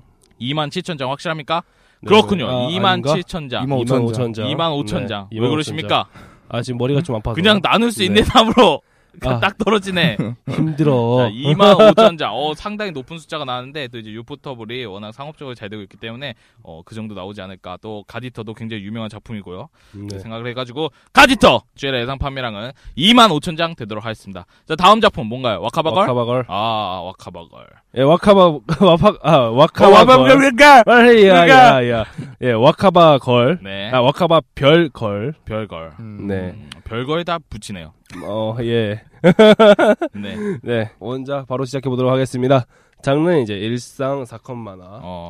이거요. 줄거리는 이제 겉보기엔 청춘 하나같이지만 갸루를 동경하는 와카바와 조금씩 어긋나 있는 친구 3인의 일상을 그리는 이야기입니다. 그렇군요. 네, 원작 작가는 누구냐? 하라유이님. 짬유이. 예, 제가 저번 분기에 누누이 말했죠. 네. 이분 열심히 사셔야 된다고. 예. 열심히 사셔야 된 사람이 벌써 애니가 2개 나왔어요. 그러니까 원작으로서. 굉장히 열심히 사고 있는 거죠. 그렇군요. 네, 제작이 설명이 늘어난 것 같은데요. 네, 그러니까. 설명이 지금 좀 늘어났어요. 네. 노력했네. 네, 노력했어요. 너가 말이야. 너가. 제가요? 이 사람 말고. 아니, 이 사람이 좀 유명해진 겁니다. 그런가요? 네. 이제 홋카이도 삿포로시에 거주하고 계시고요. 삿포로 만화 애니메이션 학원, 만화 디자인학과를 졸업하셨습니다. 좋은데 졸업했네. 네. 이제 맥가든이라는 출판사가 있는데, 네. 이제 맥가든의 월간 코믹 블레이드라는 걸 해요. 이제 거기에서 작품을 주로 내신다고 합니다. 이분이. 그러니까 이게 잡지 같은 거구나. 네. 이제 이분의 또 다른 작품을 말씀드리자면 금빛 모자이크. 굉장히 유명하죠. 그 외에 2개 있고요. 네, 우주신부라던가 네. 타락천사 가랑 등등이 있습니다. 그렇군요. 이제 원작 속 희노애락으로 넘어가자면 재밌는 부분은 이제 책을 읽지 않았지만 네. 재밌게 표현을 하자면 이제 일러를 보니까 금빛 모자이크 때처럼 귀여운 여학생들이 나옵니다. 이게 이제 재밌는 표현이라기보다는 네. 팩트입니다. 팩트. 네. 이런 걸 굉장히 즐겨 하시는 분들이 있기 때문에 이제 그쵸. 금빠질. 금빛가? 네. 기가메 씨? 금빠? 말이 헛나오네요 오늘. 네, 금빛 모자이크 같은 장르를 굉장히 좋아하는 사람들이 많아요. 네, 금빛 모자이크 같은 일상과 더불어 힐링이 되고 네, 귀여운 여학생들이 나오는 걸 좋아하시는 분들이 많기 때문에 네. 네, 그런 분들이라면 이 작품도 굉장히 좋아하실 거라고 봅니다. 그렇군요. 별로인 부분은 정발이 되지 않았기 때문에 네. 읽질 못했어요. 볼 수가 없습니다. 네, 맞아요. 정보가 너무 부족해요. 그렇다고 제가 저희 위키 선생님을 믿으면서 열심히 찾았으나 일본판 위키 선생님도 모르시는 걸 제가 어찌 압니까? 네. 안타깝네. 그러니까요. 열심히 사셔야 됩니다. 이거 이 작품이 열심히 해야 돼요. 이제 이 작품을 애니화까지 됐지만 이 작품 열심히 해야 됩니다. 그렇군요. 7권인가 나온 걸로 아는데 네. 많이 나왔네. 맞나? 엄청 많이 나왔네. 저 지금 기억이 안 나는데 7권이 아닐 수도 있어요. 아무튼 좀 나온 것 같은데 이상하게 우리나라에 안 나왔어요. 금빛 모자이크도 그랬으니까. 그래요? 네. 이제 애니화 되고 유명해지면 부랴부랴 하겠죠. 네. 그렇죠. 애니화에서 기대되는 장면은 금빛 모자이크에서 본 그 하라 유이님의 특이한 특징이 있지 않습니까? 뭔가요? 귀여운 여학생들이 소소한 담소를 나누면 그 사이에서 치유되고 있는 저를 발견하면서 당황하지 갑자기... 않았어. 안 써있던 건데. 이거 원래 말하려고 했어요. 준비해온 겁니다. 네. 그런 장면들을 기대해보고요. 기억에 남는 장면 히로인 흐뭇도 그딴 거 없어요. 근데 이제 볼만하냐? 신사남은 일상물이다. 별 하나 주고요. 근데 이것도 흔한 거잖아요. 네. 내가 가디터 흔한 거에서 보통에다가 3개 줬는데 이거는 식상해서요. 이거 식상이다. 너무 많아요. 흔한 거와 식상함. 네, 흔한 거와 식상함. 전혀 평가 다르군요. 네, 다릅니다. 네. 그리고 이제 작화는 금빛 모자이크를 기준으로 말씀을 드릴 거예요. 제가 이거를 그 와카바 별거를 제가 정화본이 없어서 와카바 거를 보지 못했기 때문에 그 작가님이 그리신 거 아닙니까? 그렇죠. 금빛 모자이크의 작가님. 네, 그래서 이제 그 작화랑 비슷하기 때문에 일로도 비슷했고요. 그래서 귀엽고 힐링되는 작화. 네, 이 정도면 될 것 같습니다. 별 4개 주겠습니다. 보는 것만으로 힐링이 돼요. 아니, 왜요? 별 4개까지 줄 작화는 아닌 것 같은데. 그냥 보면 힐링이 돼요. 이건 너무 마음대로 아닙니까? 당연하죠. 좀 객관성을 좀 가져요. 객관성이 왜 필요합니까? 자기 마음대로 해. 내 편점인데. 아니, 이럴 거면 작화라는 왜 둔 거야? 자기가 그냥 이 작품 마음에 드네. 별 높게 주는 거죠. 당연하죠. 야, 그럼 그냥 좌니의 별점으로 주는 거랑 뭐가 달라? 아이, 좌니의 별점은 네. 여기 위에 있는 5가지 항목에 이제 평점을 내서 그것도 아니던데 좌니의 별점이 나오는 겁니다. 그것도 아니던데. 알겠습니다. 그 평점 플러스 네. 좌니의 주관성이 들어가서 네, 별점이 그러니까 나오는 겁니다. 제가 하고 싶은 말은 굉장히 잘 준비했다 이런 식으로 얘기해 드린 거예요. 다 까고 이제 포장하는 거 봐. 아주 그렇죠. 그냥 잔이 씨가 동글동글한 그림체 많이 좋아하시나 봐요. 동글동글한 네? 그림체 별점 네. 동글동글한 거. 동글동글한 거. 그런 그림체였던 것 같습니다. 네. 네, 재미도는 이제 뭐 리뷰를 보면은 이제 금빛 모자이크를 좋아하시는 분들은 대부분 네. 이제 호평을 했고요. 근데 이제 또 그렇지 않은 사람도 있긴 해요. 이제 금빛 모자이크에서 나온 것처럼 은 아닌 것 같다 하면서, 그러니까 금빛 모자이크만큼 이렇게 막 잘 표현한 것 같지는 않다 이런 리뷰가 하나 있었는데 소수의 의견은 무시하면 됩니다. 하나. 네, 하나 있었어요. 하나. 굉장히 많은데. 네. 그리고 이제 인기도는 우리나라에 정발조차 안 됐고, 네. 다른 분께 소개를 할 때 이렇게 소개해야 됩니다. 이거 금빛 모자이크 작가님이 만든 또 다른 작품이야. 그래, 그거 얼마나 인지도가 높은 거야. 인지도가, 아니, 작가님이 인지도가 높은 거지, 그러니까. 이 작품이 인지도가 높은 건 아니에요. 네, 그래서 별 하나 줬습니다. 그래도 다른 작품보다 인지도가 높다는 생각 드는데. 다른 작품이요? 네. 어떤 그러니까 작품이죠? 만약에 그 작가의 처녀작인데, 네네. 그러면 애니화가 된 거면은, 네. 그렇게 그냥 설명하는 것보단 낫잖아요. 이거는 인기도는 우리나라 기준입니다. 네. 아닌 것 같은데. 일본 외. 그러니까 네. 일본은 뭐 당연히 유명하니까 애니화가 되겠죠. 여기 그거는 논리에 따질 필요 없고, 네. 우리나라 및 이제 외국에서 얼마나 유명한가에 대해서 제가 설명을 드리고 있지 않습니까? 왜요? 딱 봐도 잔이 안에서 아닙니다. 인지도를 말하는 것 같아요. 아닙니다. 절대 아닙니다. 저는 다 이렇게 설명을 써놨습니다. 여러분도 보시겠지만 몬스터 아가씨의 일상 뭐 이런 거 설명할 때 외국에서는 굉장히 유명하다 이런 식으로 설명을 저는 충분히 드렸기 때문에 네. 알아주실 거라 생각하며 알겠습니다. 네. 알겠습니다. 궁시를 보시면 병병. 자연시간 준 건 맞죠, 뭐. 그렇죠. 자연시간 뭐 하나 주면 하나지 뭐. 그러니까요. 그렇죠. 이제 몰입도는 읽어보지 못했으니까 3개 반 주겠습니다. 뭐 이렇게 많이 줘? 읽어보지도 못했는데. 금빛 모자이크하고 비슷한 분위기라면 3개 반 줄만합니다. 그래요? 네. 제가 아까 앞서 설명해드렸잖아요. 금빛 모자이크 기준으로 설명을 해두겠다. 알겠습니다. 네. 총평을 하자면 이제 하라이님의 이제 귀여운 캐릭터와 힐링 일상을 기대해 보고요. 네. 제가 계속 귀여운 캐릭터와 힐링 일상을 말을 하는데 네. 이거밖에 아는 게 없어요. 네, 그렇습니다. 이제 전예 별점 별 3개 주도록 하겠습니다. 나와봐야 알죠. 봐야 알지. 네. 안 봤는데 어떻게 알아? 이씨. 그냥 이럴 것이다 하는 그런 썰만 푸는 거지 지금 제가. 네, 나와봐야 알죠. 네, 맞는 말인 것 같아요. 네. 이제 그 인터넷 커뮤니티 같은 데서는 이제 궁예짓 이렇게 너무하네. 내가 미륵불이야 하면서 예측을 하는 궁예짓을 우리 로봇과 같은 자연시각 굉장히 객관적으로 아주 치밀하게 분석해서 평점을 매겨주셨고요. 그러면 카팽 캐릭터 설명을 듣도록 하겠습니다. 네, 와카바걸 캐릭터 성우진 설명이 있겠습니다. 일단 주인공 캐릭터입니다. 코아시 와카바라는 캐릭터예요. 아가씨를 동경하는 캐릭터인데 행동하는 것은 약간 아가씨와 동떨어진 사차원 캐릭터예요. 금빛 모자이크 여자 주인공이랑 비슷한 캐릭터로 보이는 그런 캐릭터입니다. 담당 성우는 오자와 아리예요. 2013년 데뷔한 신인 성우고 단역 출연만 했는데 2014년 3분기 사쿠라 치요로 확 떠버렸죠. 몇 번 말하는지 모르겠네요. 잘한다. 그러니까요. 네, 허스키한 목소리를 갖고 있습니다. 코아시 와카바와 담당 성우 오자와 아리에 대한 설명 여기까지고요. 둘에 대한 공합은 잘 어울리려나 잘 모르겠어요. 금빛 모자이크 때 여자 주인공을 생각했을 때 그런 느낌의 목소리였으면 더 좋았을 것 같다는 생각이 있습니다. 하여튼 난 별로다. 다음 캐릭터입니다. 토키타 모에코란 캐릭터예요. 온화하고 포근한 캐릭터예요. 그래서인지 모르겠지만 과자 만들기를 잘하는 그런 정석적인 설정도 있는 캐릭터예요. 남성 성우는 이자와 미카코예요. 2014년 데뷔한 여성 성우입니다. 평범한 여고생이 지역 아이돌을 해보았다로 인지도를 조금씩 올리기 시작했고 2015년 이번 와카바걸로 첫 주연 발탁입니다.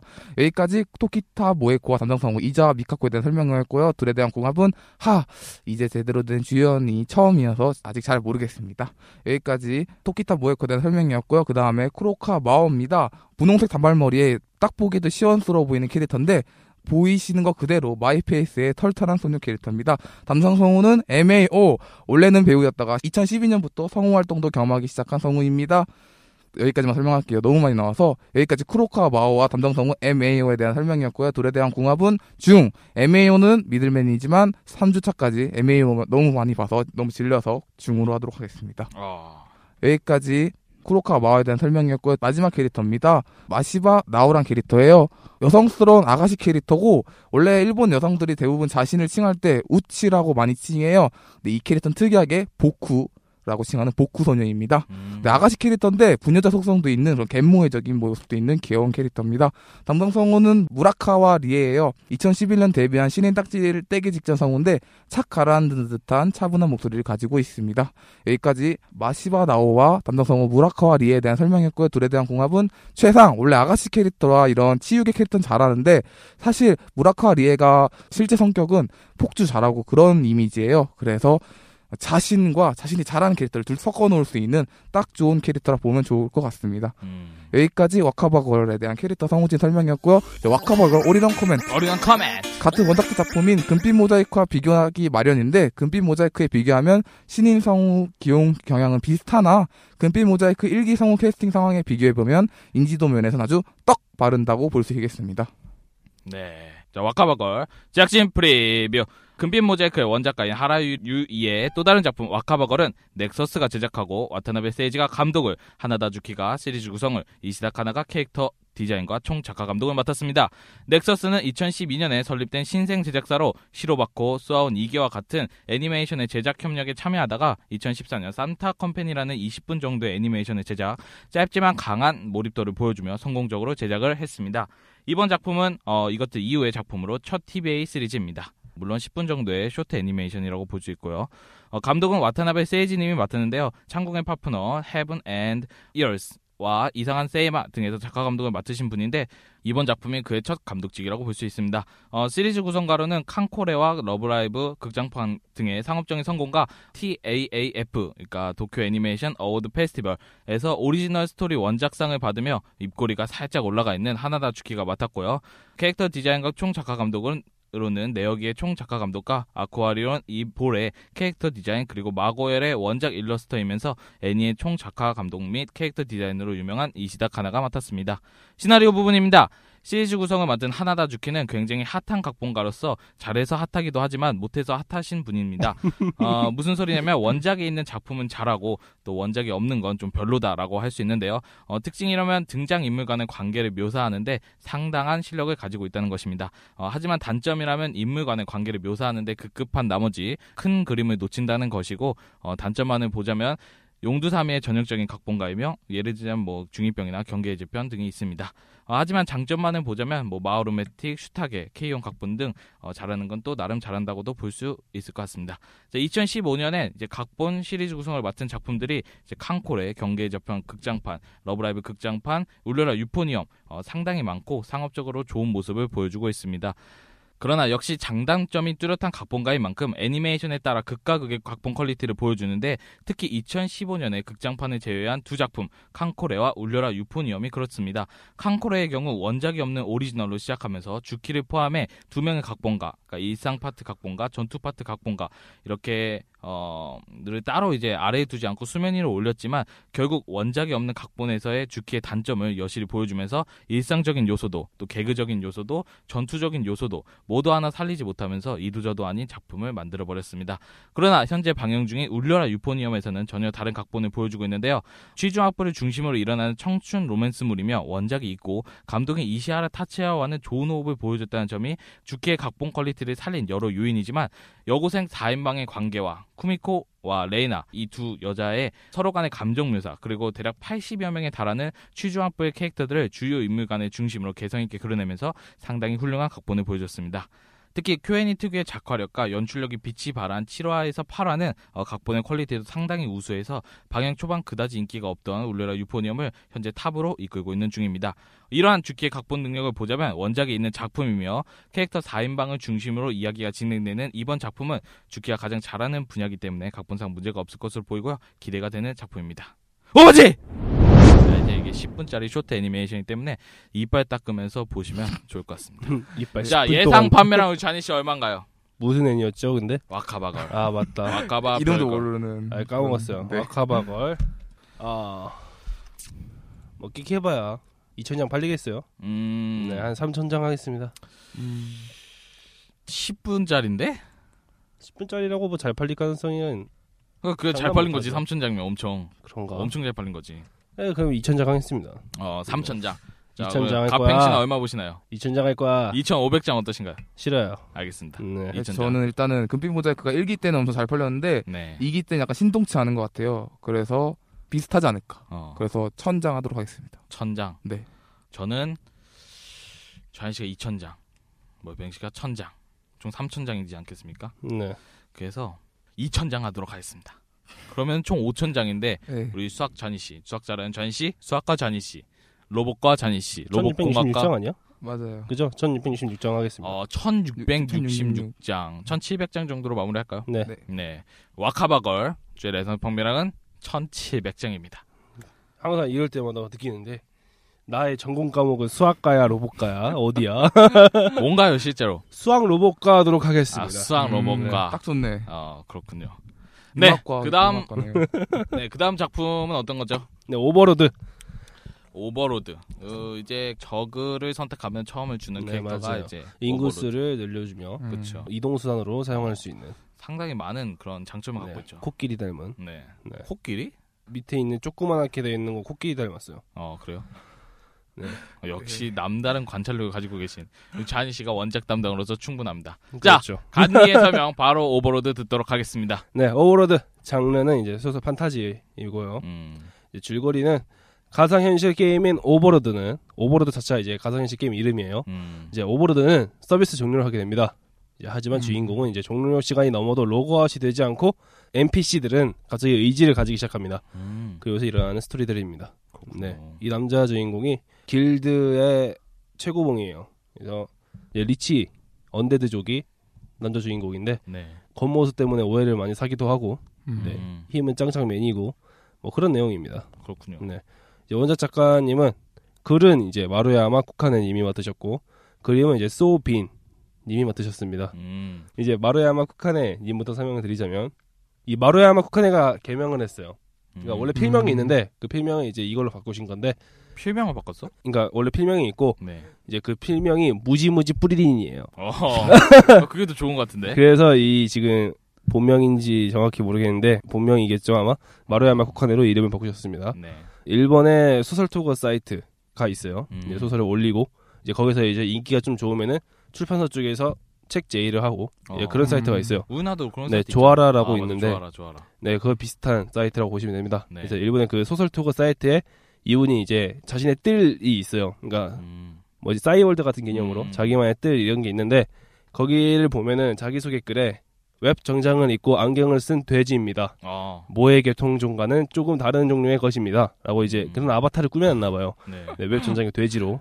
네, 아니면 자기를 설명하는 건지. 그렇죠. 그건 잘 모르겠는데. 그걸 거예요, 분명히. 네, 자기 자신을 설명하는 거 아니면 그 아바타인데. 네. 아바타는 꼭 자신의 얼굴 아니겠습니까? 똑같죠. 네. 그래서 이제 이 작가님이 안경을 쓴 돼지인 걸로. 네, 아무튼 그런 소개글이 있고요. 다른 작품으로는 이제 그 사이트에 올린 작품으로는 이제 이게 한 작품이에요. 이 이름이 거망, 불과 물의 신, 성녀의 이야기라는 글이 있어요. 모르겠어요. 무슨 내용인진. 다 약간 게임 같은 느낌일 네, 것 같은데. 뭐 그런 것 같아요. 게임이 나오고 판타지적인 요소겠죠 또. 이제 소비님으로 넘어가면 네, 그 백무인 불활견입니다. 네. 그냥 빅시브에 참조하세요. 이번에 대한 내용이 없어서 빅시브에 참조하라고요? 네, 참조하라고요. 그게 끝이에요? 네. 역시 잔희 씨. 당연하죠. 굉장히 훌륭한 그런 네. 관찰력을 지니고 있다고 볼 수 있네요. 원작서 희노애락 하겠습니다. 네. 별로인 부분은 딱히 없었고요. 굳이 말하자면은 이것도 이제 공전마도사처럼 극강 먼치킨입니다. 그래서 이제 그 주인공이 설명충이에요. 네, 이름 말로 설명충. 막 상대가 기술을 썼어요. 네네. 그럼 이제 블라블라 하면서 이거는 어떠한 기술이다 하면서 그럼 나는 블라블라 하면서 이러한 기술을 막을 거야. 막 이러는 게 나와요. 좀 후반부에 그래서 그런 걸 볼 때마다 이제 이 소설 덮고 싶다. 예, 그게 굉장히 별로예요. 혼잣말로써 하는구나. 혼잣말이 아니에요. 엄청 크게? 그냥 말을 해요. 되게 상대방이 들리게끔. 네. 그래서 제가 그 맨 앞부분에서도 그런데 너희들은 날 이길 수 없어 하면서 막 그런 부분이 나오잖아요. 자신감이. 네. 몇 초를 주겠다 막 가라 이러면서 막 너희는 날 이길 수 없어. 또 그런 대사가 나오면 이제 꼭 이제 잔챙이들이 안 가면서 우리 인원수 많아 하면서 막 갱기다가 이제 네. 제일 좋은 기술 딱 쓰면은 이제 딱 막아내고서 이게 전부야 하면서 그러면 실망인데 막 이러고 막 그러면 이제 꿇어라. 네, 맞아요. 너와 나의 눈 높이다. 네, 그런데 이제 그것도 이제 한두 번 해야지. 네, 계속 그러기 때문에 재미없어요. 후반부로 갈수록 재미가 없어요. 그러니까 이런 네. 패턴이 유지되니까. 네, 계속 똑같기 때문에 애니화에서 기대되는 장면은 남자 주인공이 굉장히 간지가 나요. 빠밤 하면서 이제 또 이제 자신감이 넘치는 애들이 네, 맞아요. 옷도 멋있게 입어. 네, 맞아요. 네. 근데 이제 하나의 오게티라면은 애니와 발표가 나면은 주인공도 딱 올려주지 않습니까? 네. 지팡이가 이상해. 길드장 지팡인데요. 네, 그 길드장 지팡이에서 막 맨 처음에 설명 나오잖아. 이걸 내가 만들기 위해서 월급 얼마를 썼고 하면서 막 이렇게 나와요. 딱 그 애니와 발표되고서 그 주인공이 딱 나오는 모습을 보니까 지팡이를 들고 있더라고요. 네. 근데 이상한 뱀이 꼭지에 달려 있어. 원래 높으신 분들은 그런 거 써줘야 됩니다. 아, 그런 거 써줘야 돼요? 뭐 있는 것들. 용 그려져 있거나 그런 것들은 써줘야죠. 아, 근데 이게 뱀이 하나가 아니라 야, 뱀 머리만 그 동그랗게 이렇게 막 몇십 마리. 그래서 이거 보고서 이런 묘사였나? 이런 묘사가 아니었는데 하면서 막 아까 글이랑 네, 사파랑 맞아요. 네. 그래서 뭐지 하면서 굉장히 어색했던 점. 그래도 일단 간지는 난다. 네. 네, 리치니까. 이제 기억에 남는 장면은 딱히 기억에 손꼽자고 한 건 없었어요. 굳이 이제 말하자면 그 나중에 한 중반쯤 가면은 대량 학살을 하는 장면이 나와요. 그 정도? 그러니까 뭐 몬스터를 아니면 이제 네, 사람을요. 네. 이제 히로인은 제가 그렇게 뒷부분까지 읽은 건 아니기 때문에 초반 부분에서만 설명해드리자면 이제 알베도라고 비서 같은 역할? 그 하수인을 통과하는 또 하수인이 있을 거 아니에요. 네네. 그러니까 하수인 중에서도 제일 센 애. 걔가 이제 알베도라는 애인데 그 남자 주인공이 그 맨 앞부분에 보시면은 서비스 종료가 되기 전에 장난을 쳤어요.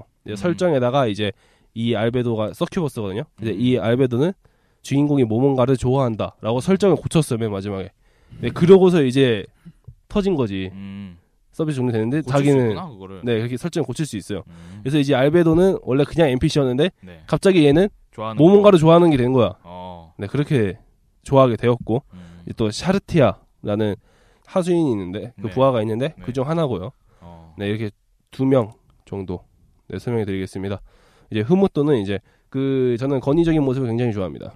그러니까 건의적인 모습이 저면 좋아요. 뭐야 그러니까 그게? 제가 건의적인 사람에게 당하는 건 싫은데 그게 뭐야? 그러니까 건의적이고 싶어요. 그래서 야, 거야 일본적으로 건의적이라는 말이 좋은 표현은 아니잖아요. 네, 물론 그렇긴 한데 저는 무언가 이렇게 위에 앉아서 이거 해라 저거 해라 이렇게 명령 내리는 거 굉장히 좋아합니다. 왜냐면 내가 움직이지 않아도 되니까. 그쵸, 네, 그쵸. 굉장히 좋아합니다 그런 거. 네. 별 4개. 그런 모습에서. 네, 그런 모습 굉장히 좋아합니다, 저는. 네.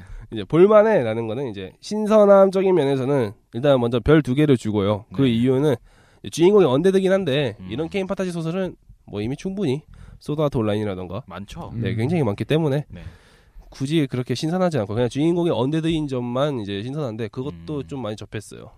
네, 그 이제 착화는 상당한 퀄리티예요. 그 일러들을 보면은 굉장히 잘 그렸어요. 진짜. 별 4개 주도록 하겠습니다. 재미는 던전도 이제 각 층에 몹이 있을 거 아니에요. 몬스터들. 그것도 모두 주인공인 것인데 이제 주인공은 설명충. 네, 저 설명충 극혐합니다. 네, 별 3개 주도록 하겠습니다. 설명충도 이제 한두 번이면 고마운데 뭐 하나만 하면은 이제 이건 어떠어떠해서 막 어떠어떠하고 막 굉장히 싫어합니다. 캐릭터 특성이죠, 특성. 네, 캐릭터 특성인데 왜 이런 특성을 잡았지? 뭐 이렇게 살다 보면은 그 설명 좋아하는 애들도 있고. 네, 물론 그렇긴 한데. 네, 쭈앙 씨라고. 그분은 좀 잘하더라. 설명을 잘해? 잘하더라고. 그렇군요. 이제 인기도적인 측면은 제가 이거를 2015년 6월 14일날 썼어요. 이 문서를 17시 7분에 쓰고 있었는데 오버로드를 검색하면은 이제 보통 책 이름 검색하면 옆에 네이버에 일간 베스트 셀러 뭐 이런 거 뜹니다.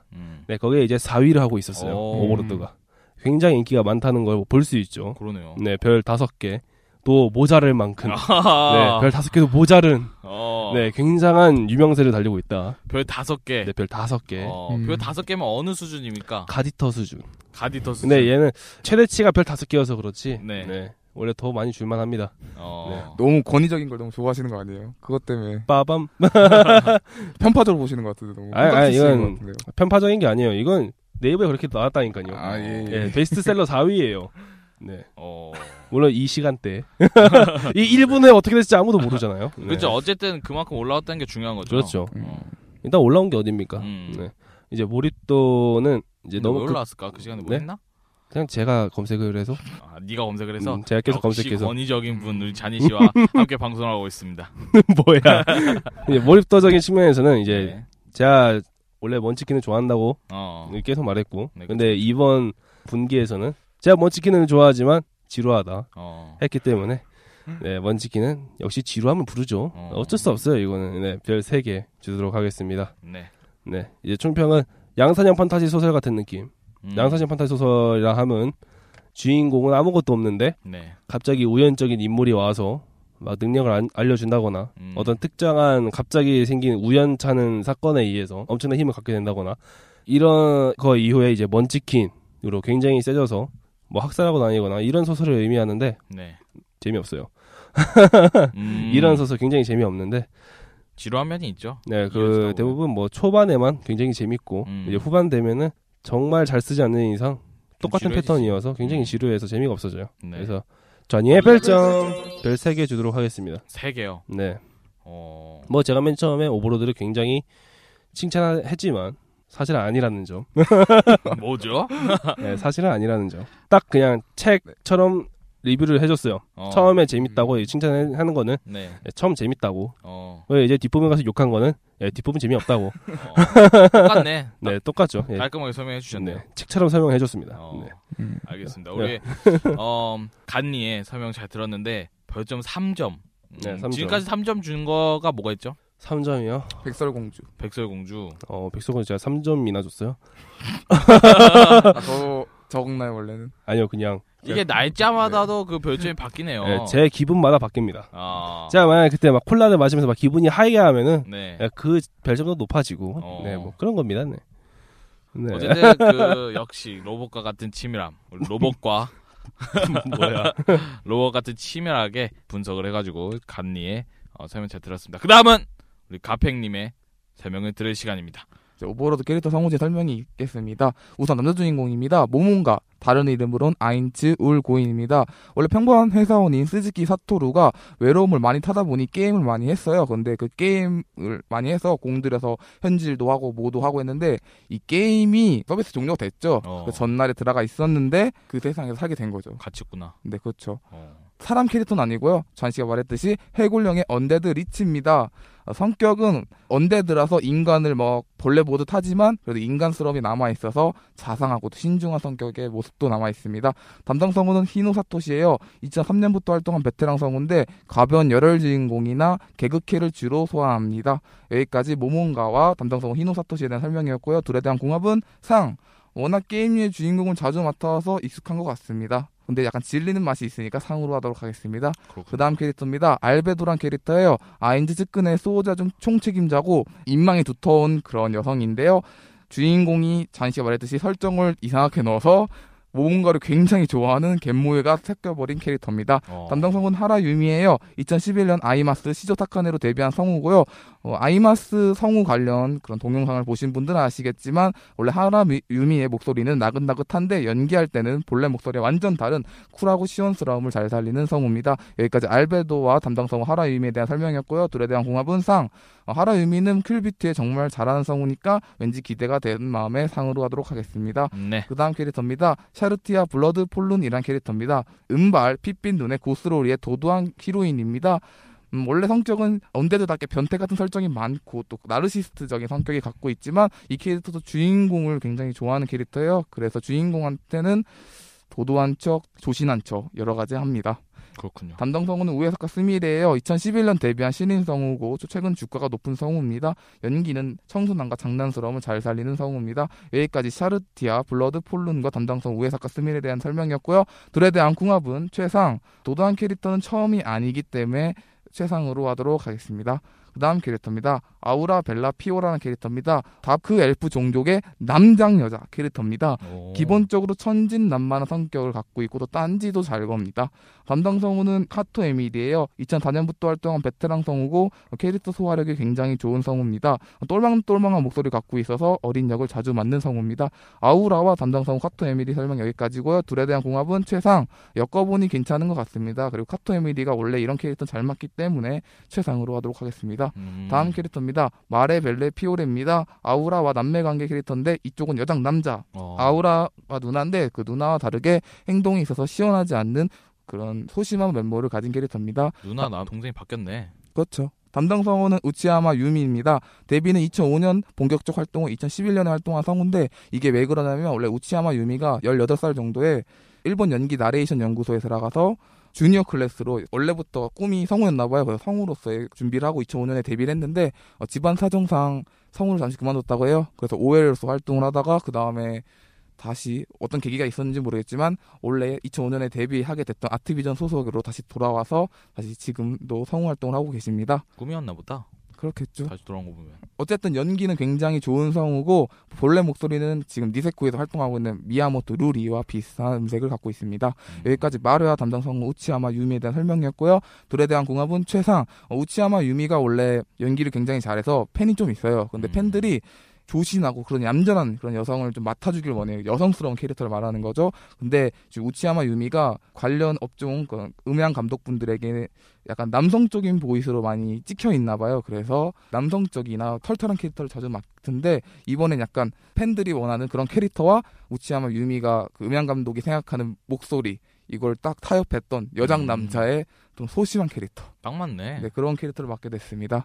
그래서 최상으로 하도록 하겠습니다. 네. 다음 캐릭터입니다. 코키토스란 캐릭터예요. 곤충형 몬스터고요. 성격은 무인답게 성실하면 올곧은 캐릭터입니다. 담당 성우는 미야케 켄타예요. 베테랑 남성 성우, 야쿠자 역에 어울리는 남성적인 목소리를 갖고 있어서 덩치 크고 호쾌한 캐릭터를 자주 맡습니다. 여기까지 코키토스와 담당 성우 미야케 켄타에 대한 설명이었고요.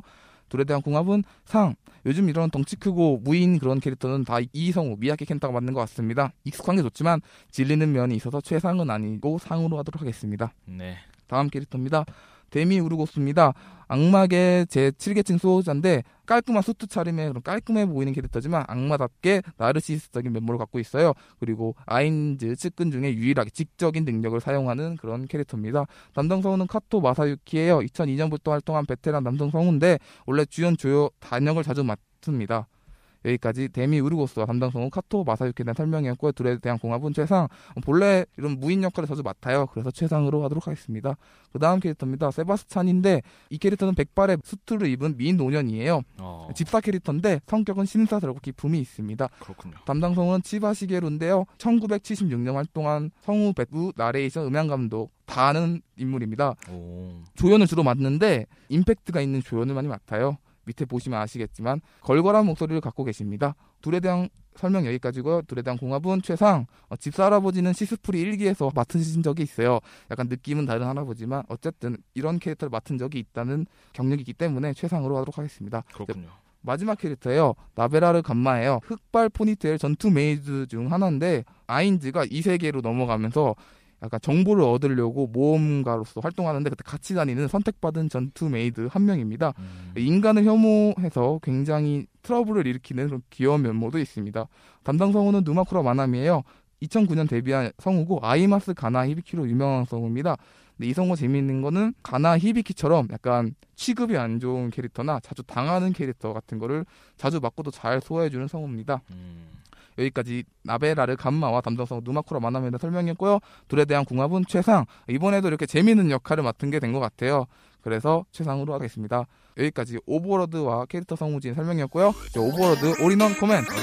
드라마 CD 성우진도 캐릭터에 딱 들어맞는 캐스팅이었고 드라마 CD 성우진은 그대로 가져가는 현명한 모습을 보여주었습니다. 초화 성우진은 아니어도 그에 준하는 실속 있는 캐스팅이라 보시면 좋을 것 같아요. 그리고 거기다가 아이마스를 좋아하시는 분들 또 아트비전 소속 성우들을 좋아하는 분들 8일 프로듀스 성우분들을 좋아하는 분들에게 그쪽 계열 성우들이 많아요. 그래서 그쪽 계열의 소속사들의 성우를 좋아하시는 분들에게는 기뻐할 만한 소식이 될 것 같습니다.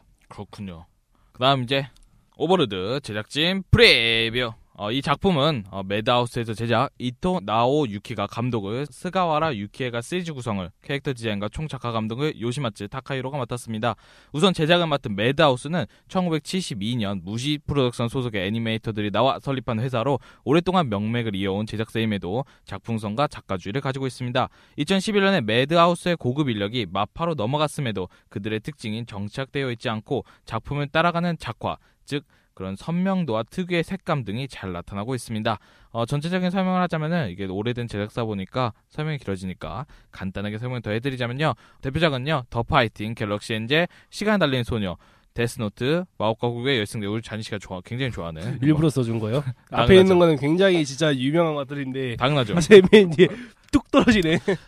뚝 떨어지다뇨. 당신한테는 많아요. 굉장히 네. 이런 이 더파이팅과 같은 애니지 않겠습니까?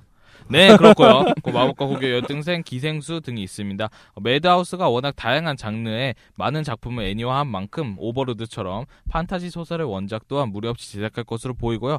이번 분기에 이 작품과 함께 다이아몬드 A를 함께 제작할 것으로 보입니다.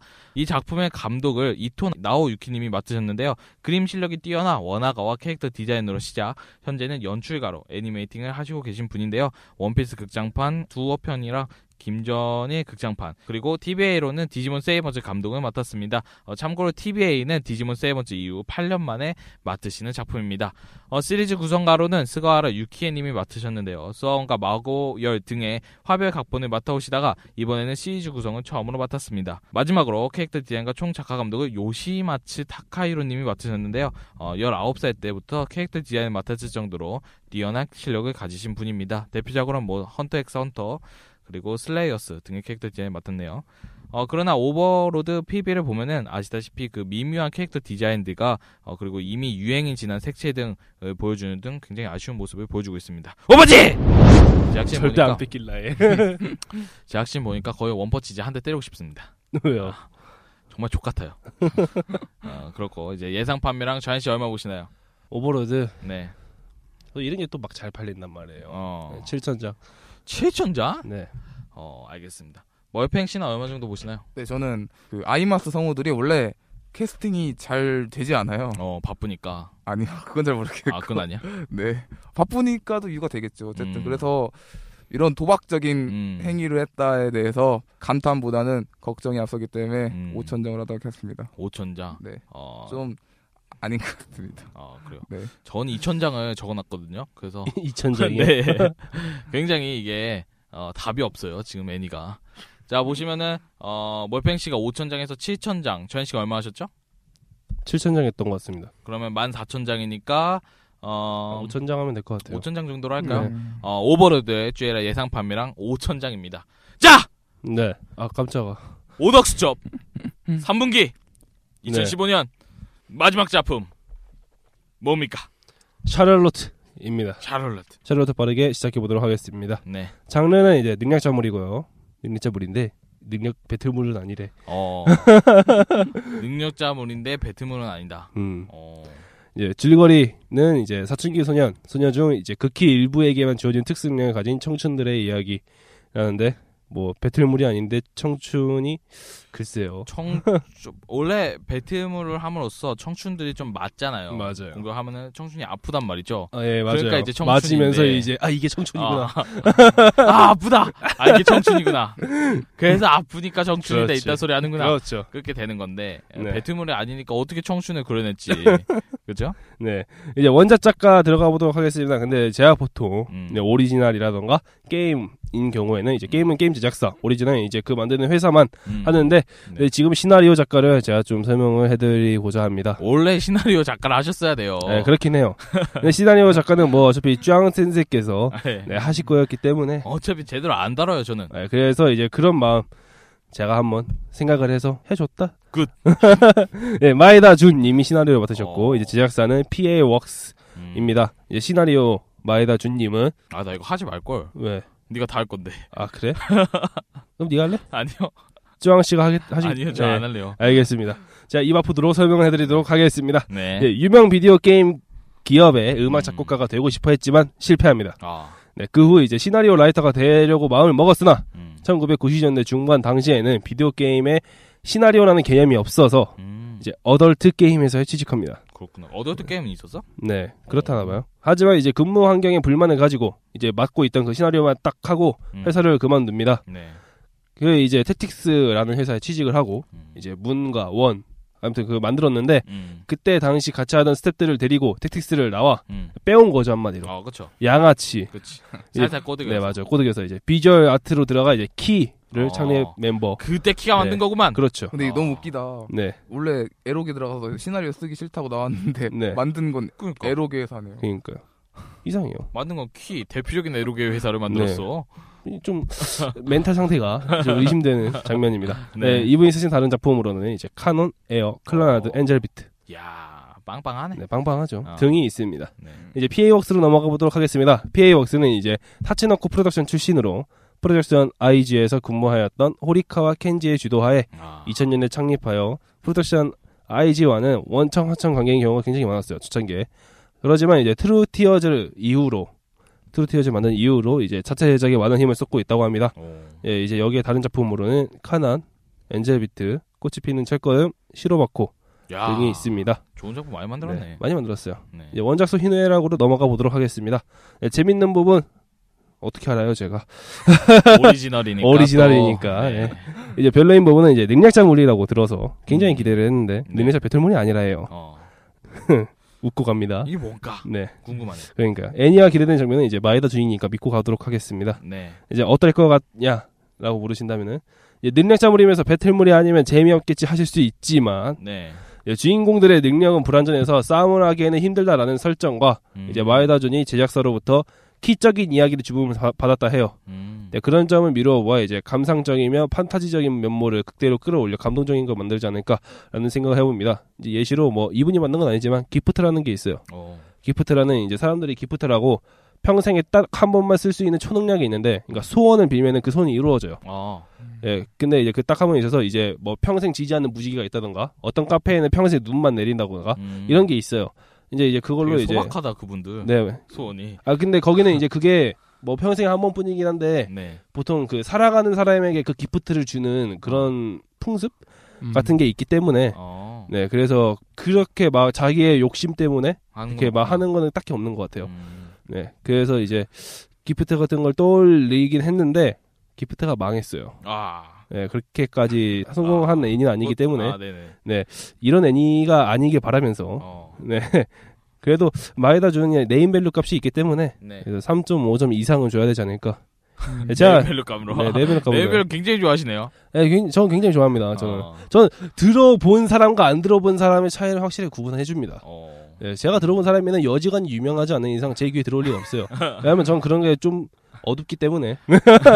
원래 그 좀 실력이 있는데 덜 알려지신 분들이 네, 맞아요. 이제 좋은 실력을 보여서 네. 좋은 거 작품을 내면은 굉장히 신선함을 유도하면서 더 좋은 작가 될 수 있거든요. 그렇지만 이제 그렇지만 제가 모르기 때문에 네. 그 실력은 중요하지 않았어요. 그냥 제가 알면은 뜨고 알아.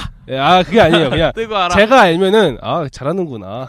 네. 근데 이제 잘하는데 제가 모르는 사람이면은 그냥 뭐 제가 그 정도밖에 모르기 때문에 그런 거지. 뭐 그렇다고 제가 비하 발언한다거나 하진 않습니다. 네. 근데 좌씨 말이 맞는 겁니다. 네, 그렇죠. 여러분 다 들어본 사람이 있을 거예요. 네. 그 사람은 잘하는 거예요. 어떤 업계에서 그 웬만한 사람들이 모른다 이러면은 잘하는 건 아니죠. 네, 그렇죠. 보통 원래. 뭐 왜 이렇게 되는지 모르겠지만 원래 그래요, 원래. 네, 이제 총평을 하자면 마에다 준이 이제 시나리오 작가뿐만 아니라 노래 작곡도 하지 않습니까? 그렇죠. 그 믿고 좋은 노래 나오겠죠, 뭐 또. 네, 엔젤비트 노래도 만들었다는데. 노래 좋아, 엔젤비트. 네, 엔젤비트가 감동적인 게 묻혔지만 사실 그렇게 잘 만든 애니는 아니에요. 똥망이지. 네, 제 생각엔. 저도 그래요. 근데 그 노래랑 이제 마지막 그 감동의 마지막. 노래랑 억지 강도빨입니다. 그거라고 생각하는데 죄송합니다, 엔젤비트 팬분 여러분. 아니야, 진짜 사실인 건 사실. 마에다 준도 그렇게 말했어요. 그러니까요. 사실인 건 네, 뭐 그렇게 생각하기 때문에. 그래도 이제 좋은 노래와 감동적인 스토리면 또 이제 막 또 질질 싸지 않겠습니까? 네. 기대 봅니다. 뭘 또 질질 싸? 눈에서 질질 나온다고. 눈에서 나온다고. 미안하다. 내가 거기까지 진짜. 나 또 그런 쪽만 생각하지 말라고. 위에서 싸는 줄 알았지. 위에서 싼다고. 나도 몰랐네. 제가 말하는 위는 눈이고 쫑씨가 말하는 밑은 입입니다. 그런가요? 네, 그렇다 해요. 네. 또 이상한 생각 하실까봐. 맞죠. 네. 전이의 별점. 아까 말했다시피 3.5 이상은 줘야 되지 않을까. 네, 뭐 사실 별점 매기기 이제 귀찮다. 아까 얼마예요? 3.5 이상 이러지 말고 얼마냐고. 제가 클래스룸 별 크라이시스 할 때 별 반 개에서 별 5개 사이 하지 않았습니까? 네, 이거는 별 3.5 이상의 별점을 줘야 한다. 그딴 식으로 가겠다. 네, 그딴 식으로 하겠다. 알겠습니다. 별점 주기 귀찮다. 네. 원작 설명 여기까지 하도록 하겠습니다. 역시 아주 그 숫자에 민감한 우리 로봇 잔씨 설명 잘 들었고요. 그 다음은 이제 가팽씨의 설명을 들을 차례입니다. 샤를로트 캐릭터 성우진 설명이 있겠습니다. 일단 네. 샤를로트 캐릭터 성우진. 네, 이 샤를로트도 오리지널 작품이에요.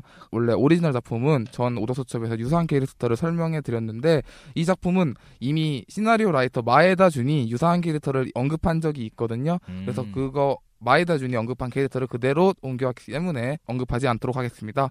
네, 이제 바로 달려보도록 하겠습니다. 일단 남자 주인공이에요. 오토사카 유. 딱 보기에도 껄렁해 보이는 캐릭터예요. 나르시스트적인 성격을 갖고 있다고 해요. 키사 역사상 최악의 변태 주인공이라고 합니다. 담당 성우는 우치야마 코우키예요. 2005년부터 활동하기 시작한 베테랑 성우고요. 중전 남성적인 톤을 가지고 있습니다. 그 덕에 약간 재수없는 캐릭터들을 많이 합니다. 오토사카 유와 담당 성우 우치야마 코우키에 대한 설명 여기까지고요. 둘에 대한 궁합은 최상. 성우 캐스팅이 정말 좋습니다. 뭘 좀 아는 그런 캐스팅으로 보입니다. 오. 역사상이란 말 듣기 참 힘든데. 이제 또 키사가 에로 게임이잖아요. 그렇죠. 그러면은 뭐 장난 아니구만. 다음 캐릭터입니다. 토모리 나오예요. 흰 머리의 미스테리 학생회장입니다. 이 캐릭터는 미스테리 학생회장이어서 약간 성격에 대해서의 그런 언급은 자제한 것 같아요. 그래서 나와 있는 건 없지만 스토리상 남자 주인공의 능력을 빌려달라고 한다고 해요. 그래서 아마 애니메이션 전체적인 스토리를 이끌고 갈 중요한 요소를 갖고 있지 않을까 생각합니다. 담당 성우는 사쿠라 아야네예요. 2010년 데뷔한 여성 성우, 최근 주가를 많이 올리고 있는데요. 청순한 맑은 음성을 가지고 있기 때문에 4차원계 캐릭터도 잘하지만 또 얄미운 캐릭터도 잘하는 성우입니다. 여기까지 토모리 나오와 담당 성우 사쿠라 아야네에 대한 설명이었고요. 둘에 대한 궁합은 하. 사쿠라 아야네는 개인적으로 좋아하지만 이번엔 좀 약간 미묘한 것 같습니다. 직접들 애니메이션 보시고 판단하시길 바랍니다. 다음 캐릭터입니다. 타카조 조지로입니다. 안경에 지적이게 보이는 남성이지만 마에다 준이 언급한 유사한 캐릭터를 보시면 알 수 있듯이 약간 개그적인 요소가 있지 않을까 합니다. 딱 그거 알 수 있는 게 순간이동이 능력이라고 해요. 이 캐릭터는. 근데 순간이동을 할 때 중간에 무엇인가 끼면 통과하지 못하고 박는구나. 네, 박고 상처를 입는다고 합니다. 그래서 안타깝다. 딱 봐도 개그적인 요소가 있을 것 같은 캐릭터죠. 순간이동 맞아? 뭔가 순간이동 맞아? 고속이동 아니야? 고속이동. 도로에도 사람이 몇 명 있는데. 담당 성우는 미시마 타카히로예요. 2002년부터 활동한 성우지만 2007년 세토의 신부로 뜬 성우입니다. 남성치곤 높은 음색에 시원한 음색을 갖고 있습니다. 여기까지 타카조 조지로와 담당 성우 미시마 타카히로에 대한 설명이었고요. 둘에 대한 궁합은 최상. 엔젤비트에서 이미 이런 캐릭터를 맡은 적이 있고 아마 마에다 준이 그렇게 이 성우를 캐스팅한 것 같아요. 그래서 최상으로 하도록 하겠습니다. 그렇군요. 네, 그 다음 캐릭터 니시모리 유사와 니시모리 미사는 성우가 같아요. 그래서 캐릭터 설명 2명 같이 하고 성우 설명 한꺼번에 하도록 하겠습니다. 네. 일단 니시모리 유사, 밝고 천진난만한 인기 아이돌이라고 합니다. 그리고 니시모리 미사, 이 캐릭터는 유사의 누나인데요. 이미 이 세상 사람은 아닌 것 같아요. 그래서 네, 유사에게 빙의하는 캐릭터라고 합니다. 약간 날카로운 인상에 성격도 까칠한 캐릭터입니다. 네, 둘의 성우는요 우치다 마야예요. 최근 내적으로 주가가 너무 높은 성우고 목소리 자체가 굉장히 모해하고 그런 성우입니다. 여기까지 니시모리 자매라고 해야 되나요? 와 담당 성우 우치다 마야에 대한 설명이었고요. 둘에 대한 궁합은 최상으로 하도록 하겠습니다. 예. 목소리 샘플을 직접 들어봤어요. 제가 목소리가 정말 잘 어울리더라고요. 이런 캐스팅 정말 좋은 것 같습니다. 그렇군요.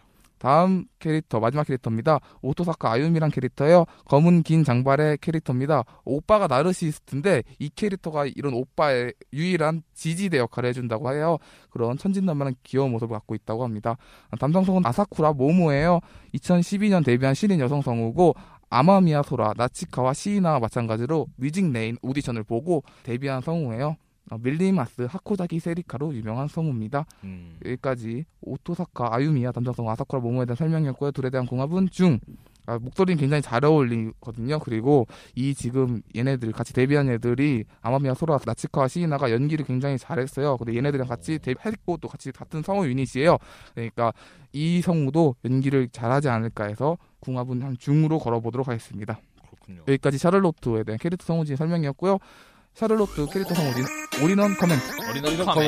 일단 언급해드리기 전에요. 엔젤비트에 이은 두 번째 키사 오리지널 애니메이션이잖아요. 첫 번째 오리지널 작품 엔젤비트에서는 이 마에다 준이 너무 많은 주연 캐릭터를 넣어놔서 이 캐릭터를 다 못 보여주고 똥망했잖아요. 완전 그냥 처음에 보여줄 듯 했는데 마지막에는 그냥 흐지부지 끝나는 그런 면이 있어서 크게 벌려놓기만 하고. 네, 그래서 이번에는 주연 캐릭터를 많이 안 넣었다고 합니다. 네, 일단 이거 말씀드리고 가고요. 캐릭터 하나하나에 힘을 준 게 느껴지는 그 모험을 걸지 않는 성우 캐스팅입니다. 거기다가 오토사카 아유미 역의 아사쿠라 모모 같은 신선함까지 거기다가 또 목소리 샘플도 먼저 공개하는 센스 PA웍스 정말 좋은 성우 캐스팅 그런 능력을 보여주신 것 같습니다. 여기까지 샤를로트 캐릭터 성우진의 설명이었습니다. 자신 있나 보다 캐스팅에 대해서. 그럴지도 모를 것 같습니다.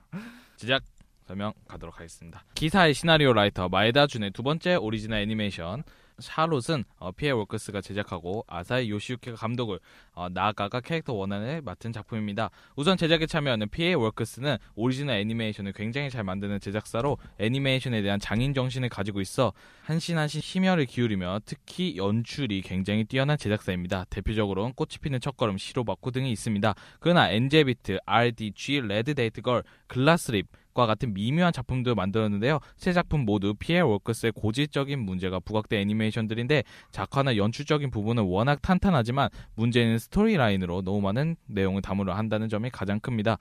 특히 RDG, 레드데이트 걸이나 클래스룸 모두 중반부까지 쌓아놓은 캐릭터들 간의 인물 관계를 후반부에 의미 없이 마무리 짓는 등 전형적인 용두사미의 각본을 보여주었고 엔젤비트 같은 경우엔 게임 시나리오 라이터인 마에다 준이 애니 각본을 처음 쓴 작품이다 보니 1쿨에 담기엔 상당한 양의 캐릭터 설정들과 내용으로 스토리 부분에서는 아쉬운 작품이 되었습니다. 이번 작품이 마에다 준 그리고 피에 월커스인 만큼 둘이 같이 제작한 애니인 엔젤비트와 비교가 될 수밖에 없는데요.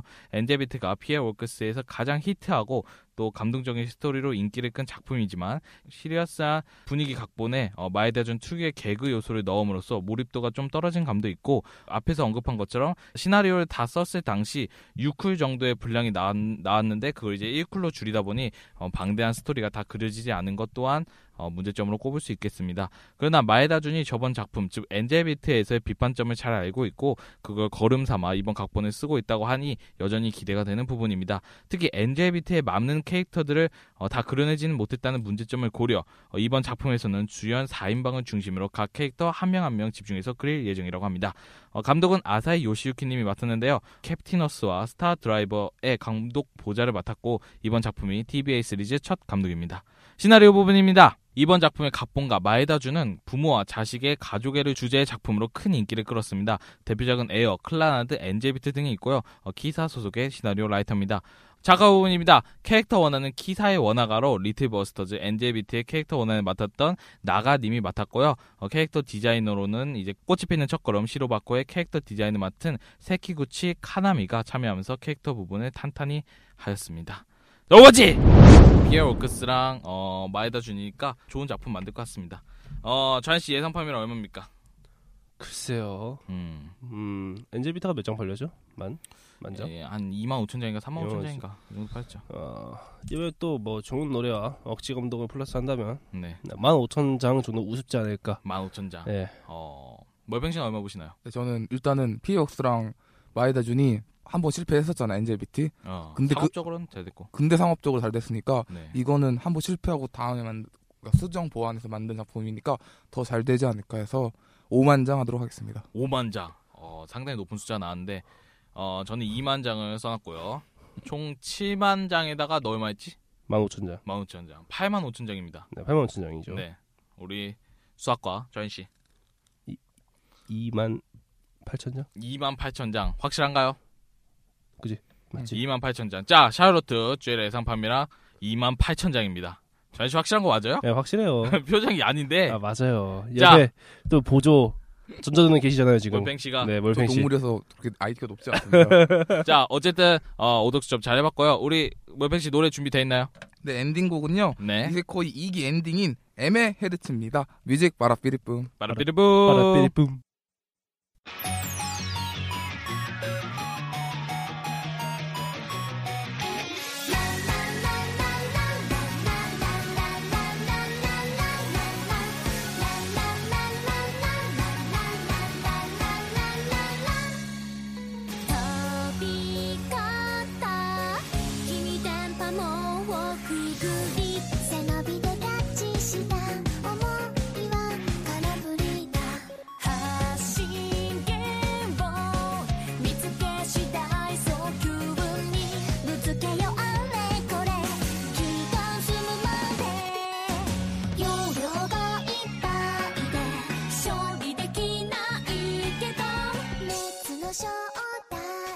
好き好き好き好き好き遠い感情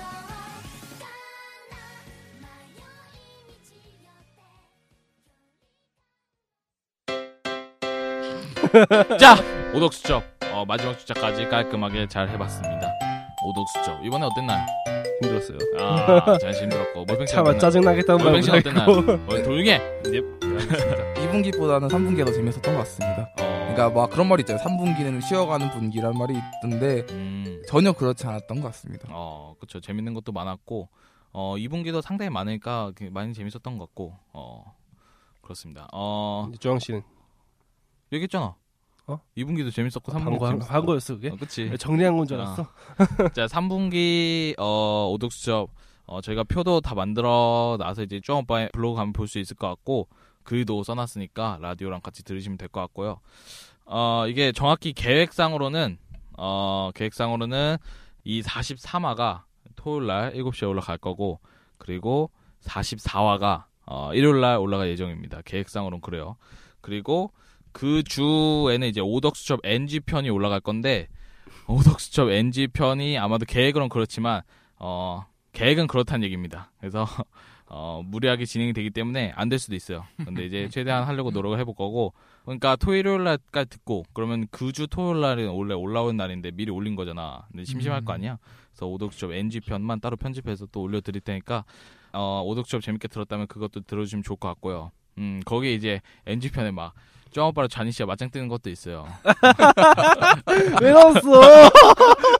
막 싸우다가 이제 1주차에 없더라고요. 그래서 아까 아쉬웠는데 잘 됐네요. 이제 NG편을 빼놨죠. 이제 존나 막 미쳤습니다. 막 멱살 잡고 막 라디오 듣다가 지랄하는 편이 있는데 쭈앙 씨가 은근 뒤끝이 장난 아닙니다. 장난 아니야. 왜 싸운지 모르겠어 그때는 진짜. 뒤끝의 왕입니다.